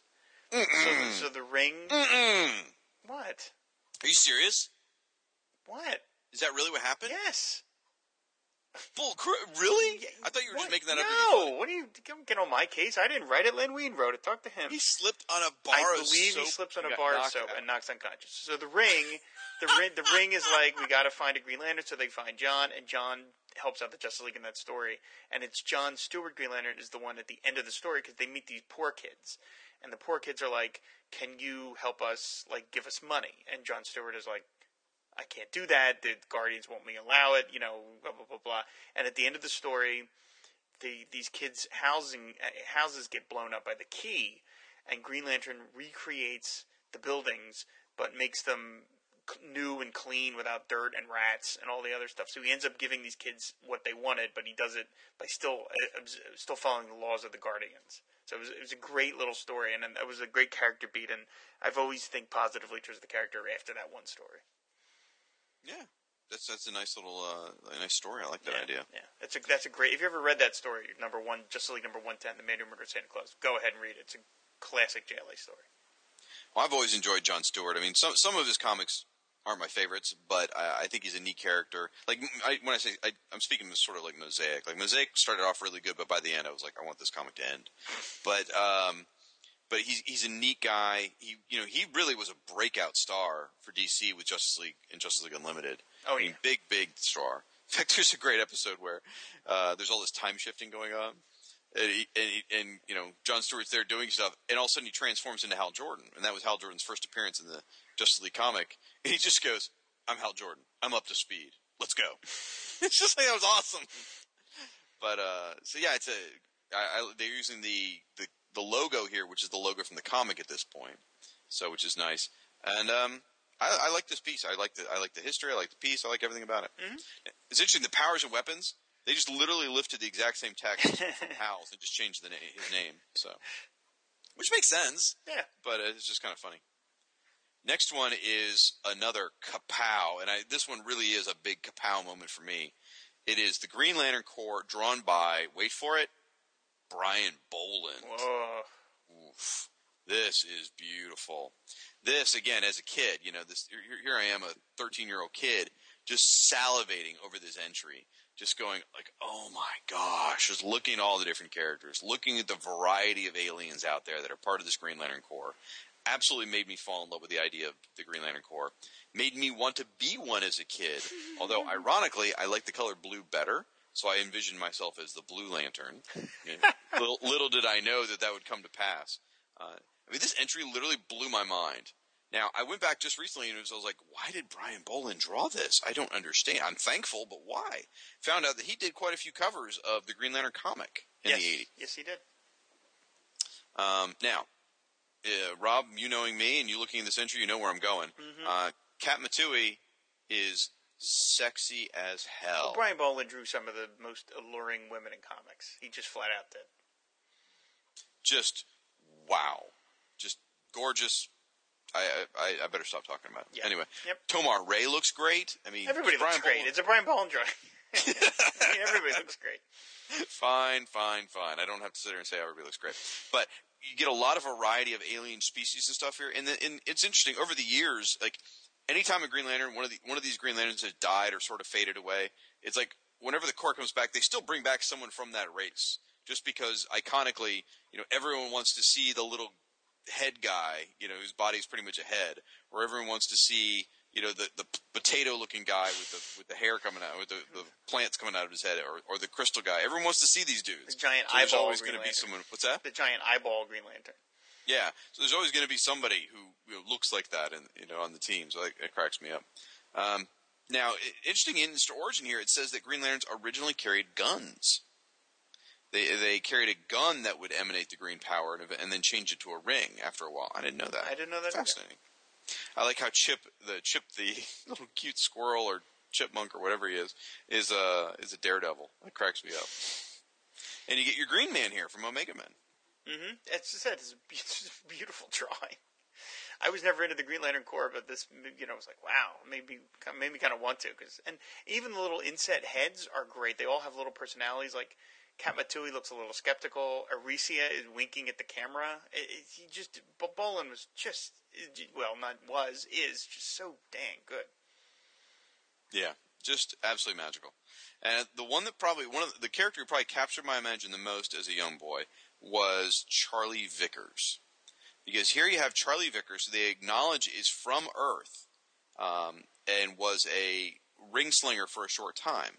And it's like, to me, that blew my mind. And in my mind, I sort of like decided he should be in the Teen Titans. because everyone, Superman had Supergirl, Batman had, Robin and Batgirl, and Wonder Woman had Wonder Girl. Everyone had these teenage sidekicks, except for Green Lantern. He did not have a teenage sidekick. So to me, I was like, Charlie Vickers should absolutely be his teenage sidekick. So in my mind, I had all these Charlie Vickers adventures in my head. So for all I know, he appeared in, I don't know, one comic or something. I don't know. I love all these Again, reminiscences you have of yourself as a child.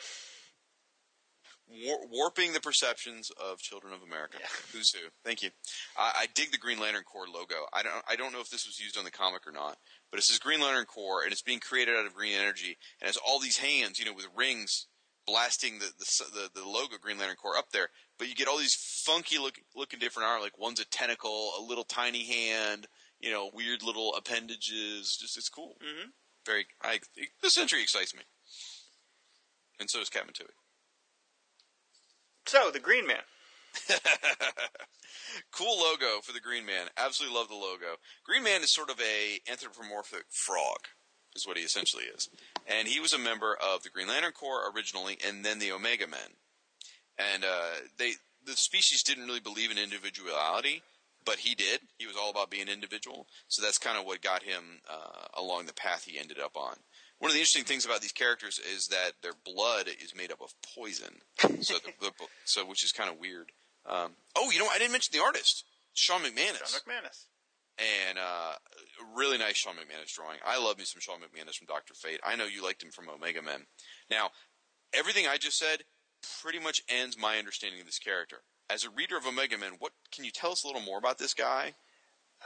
Well, he was basically a former Green Lantern that ends up, I think he gets kicked out of they reprimand him, and he loses his power, so he ends up joining the Omega Men after that.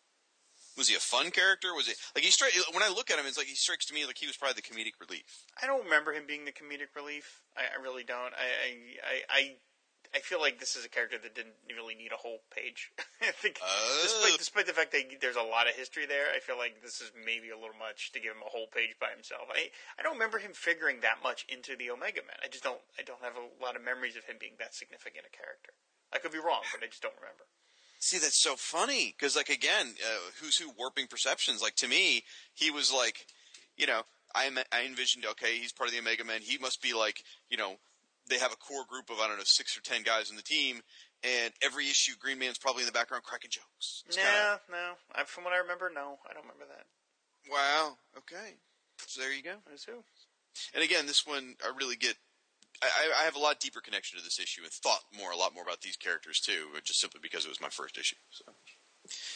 All right. Grimbor. That's great. Ridiculous name for a great-looking character. Craig Hamilton and Dick Giordano drew this. The guy is wearing, like, a black, tight weightlifter, kind of, like, Speedo kind of chest cover thing. I don't know what you call that. He hangs out at a club called The Toolbox, so let's just say that. And he has chains all around him. He's got chains up along his shoulders. He's got chains belt. He's carrying a chain. He's got, like, leather strap bracers and boots.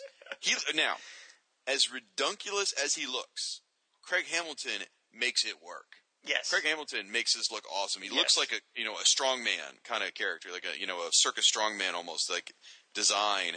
And it works here. He's got his awesome white temples. I love his squinty, almost 1940s look.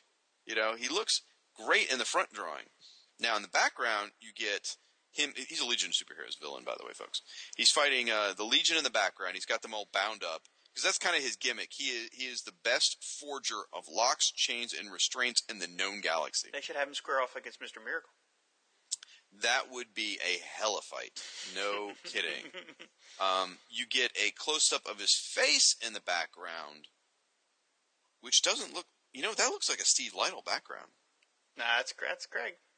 Okay, but the face... design, yeah. The face in the foreground and the background look entirely different. I mean, other than the white temples, I would never say that's the same character. I'm going to suggest that the background image... I'm going to have to ask Craig about this directly. I'm going to suggest that the background image was inked by Craig Hamilton and the foreground is by Dick Giordano. The front one looks more Dick Giordano-ish than the background is. Oh, I could be wrong, but I'm just... but you see what I'm saying? The faces look entirely different. Yeah, they don't look like the same guy. His head shape is different. Yeah, they don't look terribly similar. So. Well, the foreground, regardless of how ridiculous the costume is, I think he looks amazing. He looks Again, I think mean. what's that? He looks mean. I think it comes down to the face. Honestly, the face is like that's one of the best drawn comic faces I've seen in a long time. It looks great. Now, now we're going to get to where you know I'm going. Grimbor went down this chain of a life of crime because he was sort of taken in by this young mutant woman named Karma or Charma, depending on how you want to say it. And she possessed the uncontrollable power that made women want to hurt her and men to help her. And she basically enslaved him, and he, that's kind of where he ended up going. He worked for her, with her, however you want to say it. And then once she died, he swore revenge against the Legion and just wouldn't stop. He was still under her power even though she was gone. Now, they show her in the foreground in what I can only assume is probably a Dave Cockrum designed costume due to the cutout holes, but sexy as hell. She's basically standing there like in a bathing suit with some really sexy stockings. Yeah, I think the power to make men want to do things for her comes from the costume. It could be. It could be. Or what would be better is if actually in reality she was hideous, but this is how guys see her or something. That'd be kind of cool. But and there's this really cool effect around her head, like a little. It's supposed to represent, I guess, her power, but it sort of makes you zero in. It's almost like a bullseye on her pretty face, and it's just a neat effect. And I would follow her. That's for sure. I think she's got some chains going on there a little bit too, or like links, sort of like big metal links holding her costume together. Kind of, well, it's sort of he's all about locks and chains and stuff. I think this is Craig Hamilton's only non-Aquaman related piece for Who's Who, because he did Ocean Master, and he was working on the miniseries. But I think this is the only non-Aquaman character he does. I could be wrong though. Well, I do like in the Legion you've got Superboy, Timberwolf. Kind of hard to tell who that one is from the side. It's probably Light Lass, I would guess. Chameleon Boy and Shadow Lass and Cosmic Boy. Yeah, I love Chameleon Boy. Not only is he bound, his antennas are bound too. Now, why is Karma kneeling on a anvil? I just think it's just a design thing. Oh, well, he's a forger. He makes. That makes sense. Sure. Okay, took me a minute. Okay, visually it's fun, but when you really break down into it, it's really kind of ridiculous. But anyway, very cool. Now, Craig Hamilton doesn't really have a connection to the Legion either, so it's kind of strange that he drew this one. Right, like I said, I'm not sure why. I should have asked Craig. I don't know why I didn't think of it. I will have to ask him how he ended up doing this, because I said he was working on the Aquaman miniseries. They had him do Ocean Master a few issues later, but I'm not sure why they would ask him to do Grimbor. Yeah. I'm glad they did. Yes, absolutely. I'm sort of vamping for time. Why? Because I'm trying to bring up something that's relevant to our next entry, folks, where we're going to talk about the Grim Ghost, who has a really great, sort of dramatic name that wasn't originally that dramatic. He was originally the Gay Ghost. And then, at some point when they decided to do this entry, they're like, no, we can't do that. So they changed it to the Grim Ghost. Actually, they changed it to the Grim Ghost, I believe, for this entry. He appeared quite a bit in 1942 to 1945, and then just vanished and wasn't seen again until this entry. They reprinted a story in 1978 in a Wonder Woman trade paperback, but this was really his first new appearance. So I believe this is the point where they changed his name from the Gay Ghost to the Grim Ghost. And art by Bill Sienkiewicz. Very nice piece. I mean, this is sort of a breakout entry where, again, you would think that if you just read this, you'd like, this character's got to be a major player. This is so cool. And yet he hadn't been seen in 30 years. 40 years. Actually, 40 years, sorry. Interesting character. His name's Keith Everett. He was murdered and lost his love and became a ghost who inhabited a painting.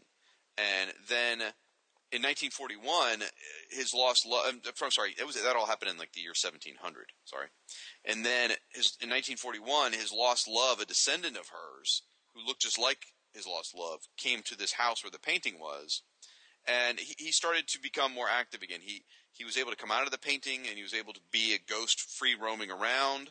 He then inhabited his. This is a little complicated, but his lost love's descendant's boyfriend. Named Charles Collins, who was a real D-bag, dies, and he took over that guy's body. And so now he's able to go and have adventures as a ghost, or he's walking around in Charles Collins' body. And every time he leaves Charles Collins' body to go do a ghost adventure, the body just collapses, which is hilarious because she just thought he was a flake and would just pass out, which cracks me up. So he thought he was having fits and stuff. But it reads kind of interesting. He went out and had a lot of adventures. He went on to, as Charles Collins, he went on to join like England's Royal Air Force and the U.S. military and all this stuff. And he fought lots of Nazis, the Ratsies. And it sounds like he had a lot of cool adventures. I don't know how they keep as Golden Age stories now, but this sounds neat. And Bill Sienkiewicz's drawing is awesome. I mean, he looks very much like a. How would you describe that? Is it a privateer costume? Yeah. He looks like a not a pirate so much, but a privateer kind of guy. It is. It's a really great drawing. I've never read any of these stories, and I kind of want to. I'm sure they're not as cool as the Sienkiewicz drawing indicates, but I am interested in them. You know what? I forgot. He had an issue of Secret Origins in. Yes, he did. In the 80s. Drew that? I wonder who drew that. I'm getting to it as quickly as I can here, so I don't want to keep people waiting. Roy Thomas wrote it. Mike Baer. Oh, he'd be good for this style. Drew it. Ooh, I may have to go back and dig that. I'm sure I own the issue. In fact, it's got Phantom Girl on the cover. I must own this issue. So all of a sudden, Shag's going to talk a lot faster now. Anyway, really nice piece. Again, probably a character that doesn't deserve this much of an entry, but because he hadn't been around for 40 years. But by golly, I'm glad they did, and it's really, really a nice piece. So, next up is the Guardian. We're talking about the Jack Kirby Fourth World kind of Jimmy Olsen connected Guardian. Straight up, hate the logo. I like the logo. Hate it. Too cutesy. It builds his name, the Guardian. Each letter is representative of his shield. If you've ever seen a shield, he's got a very iconic looking shield. It's a circular shield with a, squared off bottom part, sort of, kind of. I don't know how to describe that otherwise. That's good enough. You're an artist. Whatever. You tell them. Fine. It's done by Jack Kirby and Greg Theakston. I like the image. It's okay. It's not the best. I mean, Guardian looks a little, what do you call that? Rigid? Yeah. I don't think this whole issue of Who's Who is not, to me, a great one for Jack Kirby. I still love the Granny Goodness one, but there has all these hoods in the background shooting at the Guardian, and the bullets are bouncing off his shield. I do like there's this one enormous shell that's flying right at the camera. If you look at the top right beneath the Guardian logo, right, there's a bullet casing and it's enormous. I'm like, what is that? And I realized, it's all the bullet shells and it's bouncing back at the camera, which is kind of a cool perspective thing. Now, the origin stuff is more interesting to me here. Like, I don't know when the retconning started, because I don't think it happened by Kirby, I'm guessing it's probably more Roy Thomas and All-Star Squadron. I don't really know. Someone can tell us. But turns out Jim Harper, who's a secret identity, is Roy Harper, Speedy. He's his uncle. I'd never heard that before. Sometimes writers get a little too in love with that stuff. Yeah. He was trained by Joe Morgan, the same guy who trained the Atom and Wildcat. Yeah, I think this is retconning type stuff. Not everybody has to know everybody. Yep. And then the only other thing worth mentioning, I would say, is that Mal from Teen Titans actually wore a Guardian costume for a while. So, That's right. That's right. Yeah. So, there's been periods of time where I've enjoyed this character, but for the most part, he's not one of my favorites. Yeah, so. The pose really kind of kills it for me. He looks like he's like hailing a cab or something. Yes, but he's connected to the Newsboys Legion, which is pretty cool. So, and I think they handled him pretty cool in the Superman, like late '80s, early '90s Superman books, Jerry Ordway's books. Those were pretty. I liked those when he was a clone. So. As drawn by Jerry Ordway, looks fantastic, of course. And well, Jerry above reproach Ordway. Yeah, so. Exactly. we have to work on that. Yeah, we're getting there. We're zeroing in on the right phrase for him.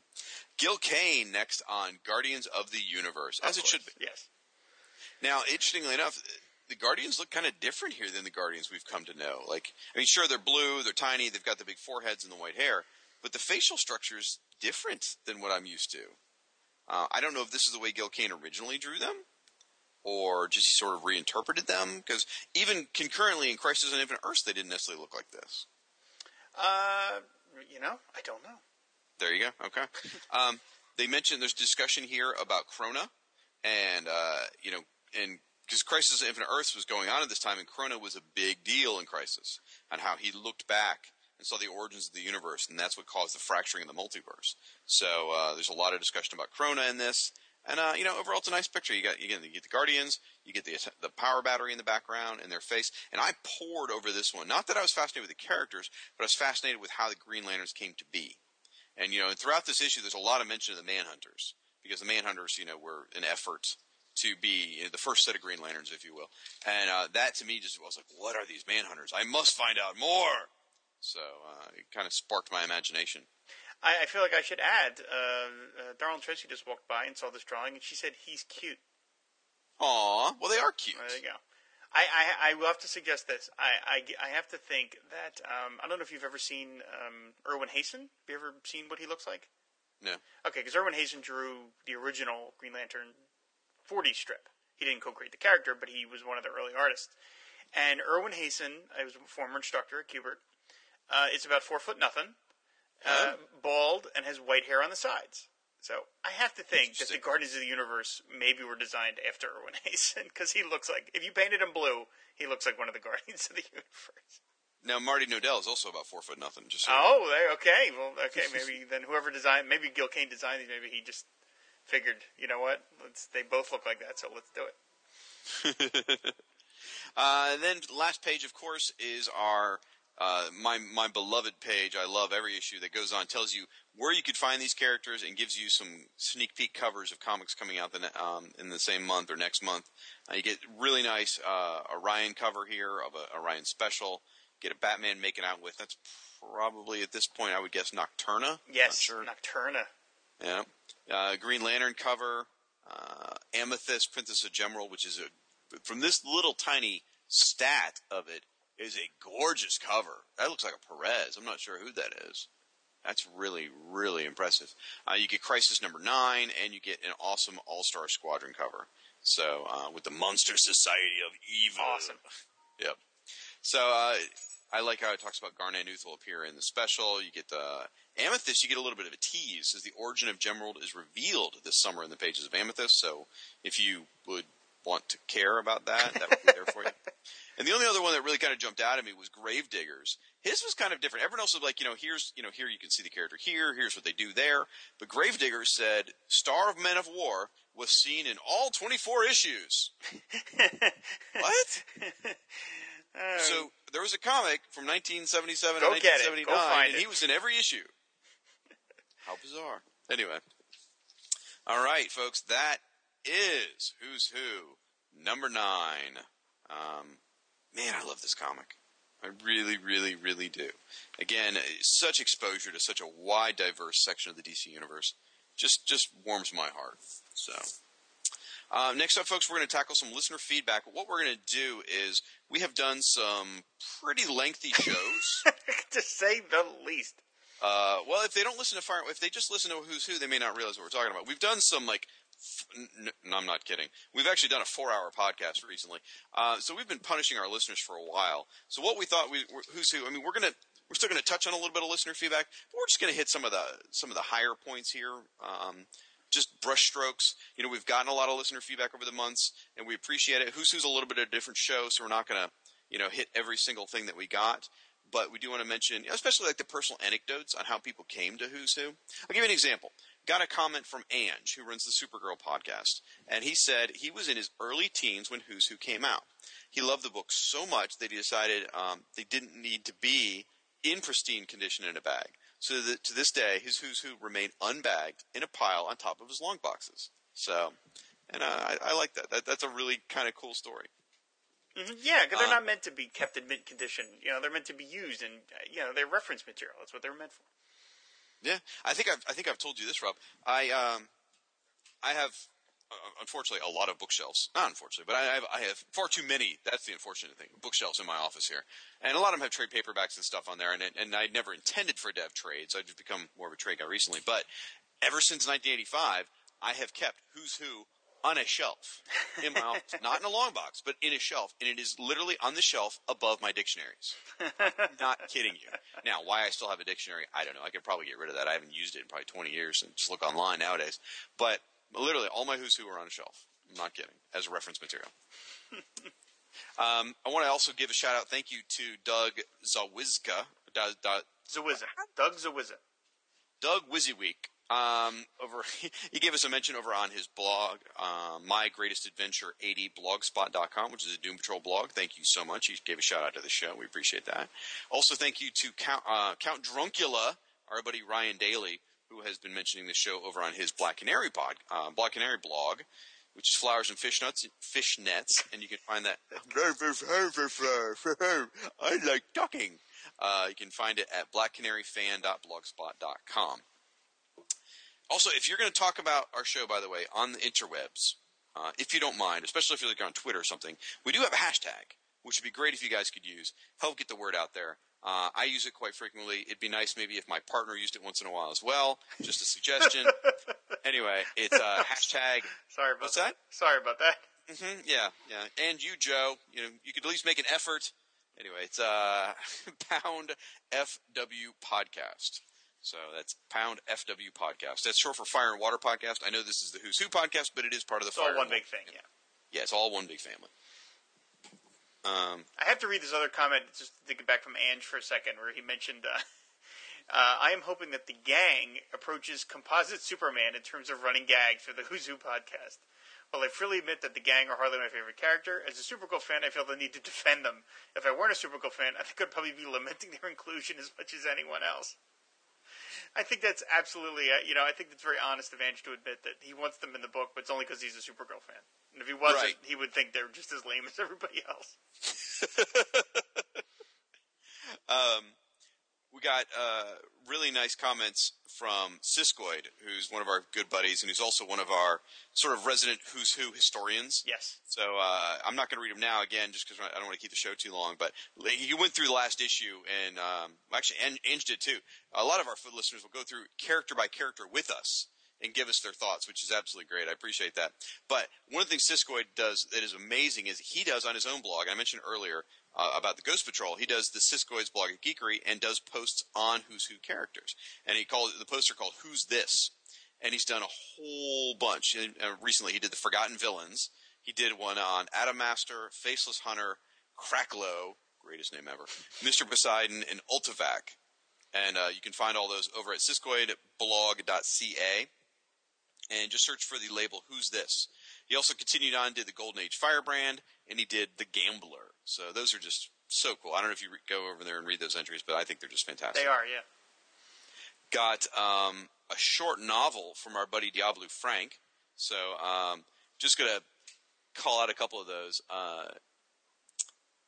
Yeah, I just like, he calls, I don't know why he calls Steve Lytle Steve Lytle! This crack is brutal, but honest.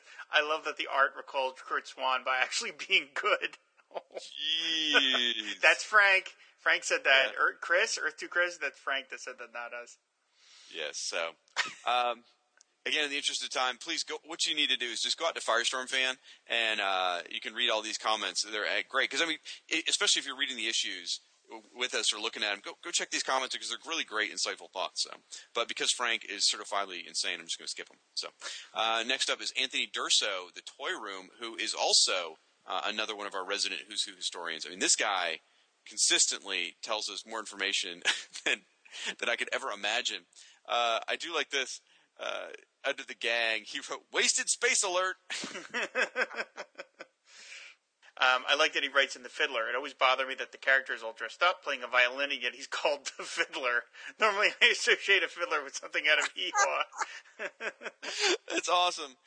He sort of says something similar like you did about Mega Man. You weren't sure why Green Man got such a big entry. Yeah. He points out Felicity. He said it was another wasted page on the Omega Man that could have been condensed in his opinion. Yeah, they gave the Omega Man a lot of... Omega Man was a big seller, so that's probably why they gave it a lot of space.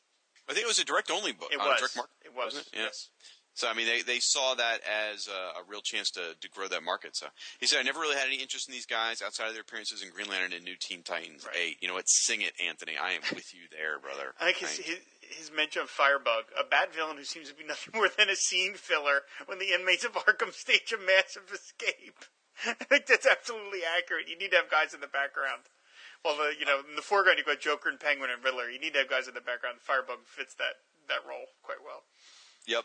And well, you got to read the next line. This is become a Who's Who podcast trademark. Give me Calendar Man any day of the week over Firebug. Yeah, I just chose to lift that out. But I know the Calendar Man and Calculator get a lot of play on this show. Strangely enough, but let's see. All right, I'm gonna move on. We heard from our buddy Keith Samra. Thank you for that. We heard from Philemon, and he says. This is another one of those anecdotes I like. Does anyone connect certain issues of Who's Who to childhood memories? Dude, I absolutely do. You're hearing me talk about that right now. He says, I picked up issue number 9, the Green Lantern issue, on the way to visit my grandfather on a long trip. I remember it like it was yesterday. I'm right there with you, brother. Absolutely. Heard from our good buddy Luke Giaconetti. He also went through the characters one by one and kind of commented on quite a few of them. Now, interesting, he didn't know who Firebrand was. He thought it was an Iron Man bad guy. So, I hear about Golden Age Flash, Jay Garrick. He said, Jay Garrick, Golden Age Flash will always be a favorite of mine. Just a classic in all regards. He says he likes how the image is... I like the image quite a bit for Jay. As far as Flash and the Fiddler, how many ways can you really show this? And they're talking about how there was a neat drawing on the Flash page and a neat drawing on the Fiddler page, which was essentially the same drawing from two different perspectives. So that was kind of cool. So great layout and imagery. This is going on. This is going on Barry Allen. Great layout and imagery. Unfortunately, Trial of Flash ran for so long, relatively close to Who's Who, when it was published, that it had to be saddled in there. Yeah, that was a shame. Now, he's the guy that loves the 4th of July. As an Outsiders boy, I always dug Mike W. Barr's evil team of 5 who always matched up with the Outsiders, and these guys were my favorite of the bunch. They're a perfect foil for the Outsiders and matched up with Barr's politics really well. The Outsiders were weirdos and cast-offs when the Force was the fire, spunk, pizzazz, white-kneed, babyface crew who, when taken at face value, one would assume would be the heroes, but they were servants of a totalitarian masters. The cover of the annual says it all. In 1984, do you know where your freedoms are? Awesome. We got heard from. Go ahead. We got a comment on Aquaman Shrine from Earth 2 Chris, who really doesn't bother to listen to the Fire and Water podcast too much, except to host this episode, I think. But he does listen to the Who's Who's. He mentions, nice to know I wasn't alone in my disappointment that Jimmy Olsen was featured as Elastic Lad and under his own name.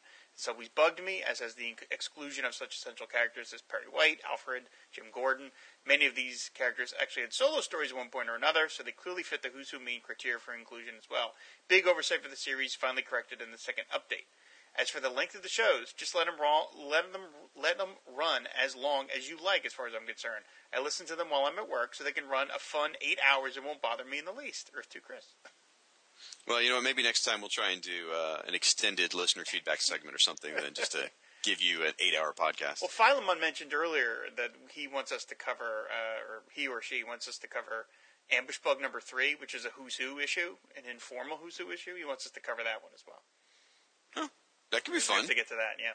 Because it covers all the really super lame-o characters of the DCU. Got a comment from Little Russell Burbage from Middleton, Colorado, who said, Rob, I have to comment on your fisherman costume question. If you pull out his recent appearance vis-a-vis Who's Who, he's wearing this costume. I'm referring to Aquaman number 58 from the 70s. He's wearing this costume right there on the cover.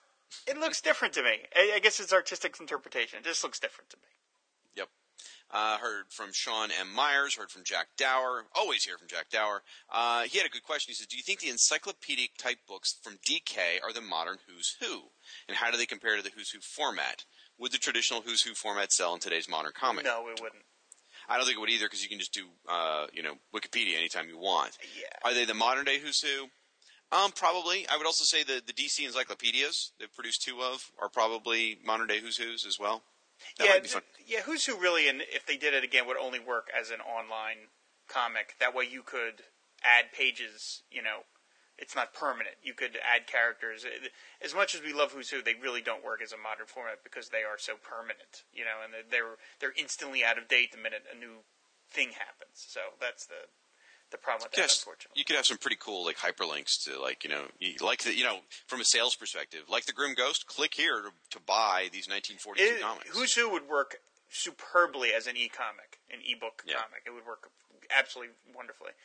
It's a sales tool. Yes, that's it. He does ask, why does Rob hate the Legion? Would he hate them more if the Penguin were to join? Oh God, Jack has a sick fascination with the Penguin. I think he's actually he's planning some sort of celebration or convention when we get to the P issue of the book. So, Alexander Adrock, we got an email from him. He says the F issue was great and brought up some memories of first becoming an Aquaman fan.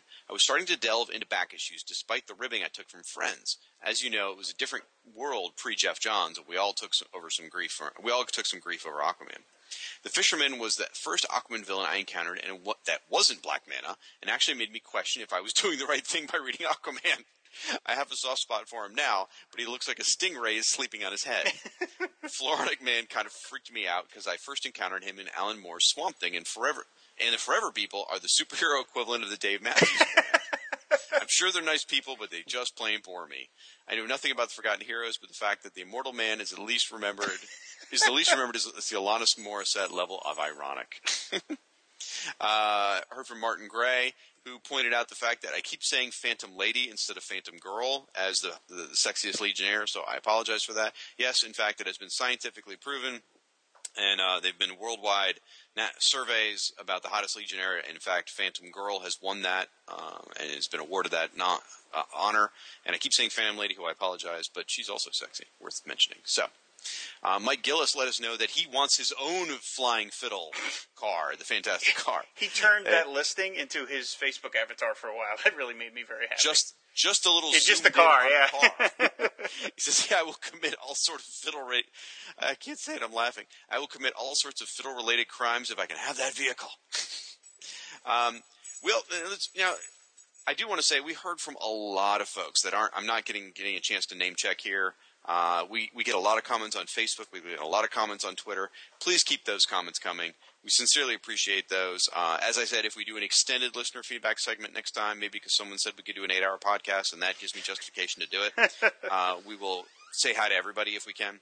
But again, who's who? So yes, please give us shout outs on Twitter, Facebook, Tumblr. It helps to raise the profile of the show. We love these books. We want other people to get involved. We want to hear y'all's memories. Again, head over to our Tumblr. What's that Tumblr site, Rob? fireandwaterpodcast.tumblr.com.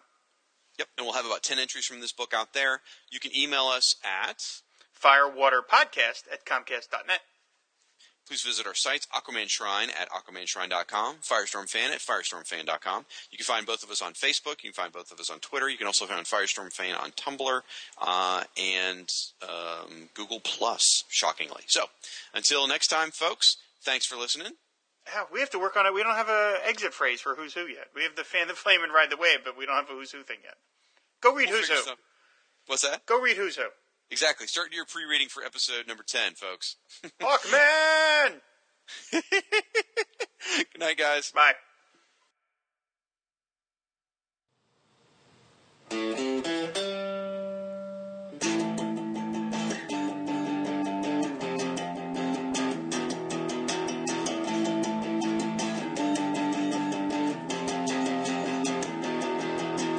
Aquaman and Superman, Animal Man and Plastic Man, Firestorm and Nuclear Man, Batman and Hawkman, 2D Man and Hour Man. Who are all these people, man? They're all part of the DC Who's Who. Ultra Boy and Booster Gold, Lightning Lass and Hippolyta, Phantom Stranger, Etrick and Arisia and Woozy Winks. Hey. What? What about that one guy? What guy? Mr. Pretzel, Mr. Lipstick, Mr. Mitzelfuzzle? Mr. Mitzi's Pitlick? Yeah, him. He's also part of the DC Who's Who. Oh man, we forgot Slipknot. Well, what do you want me to do about it, Colonel? File charges. I don't want him sharing my house arrest.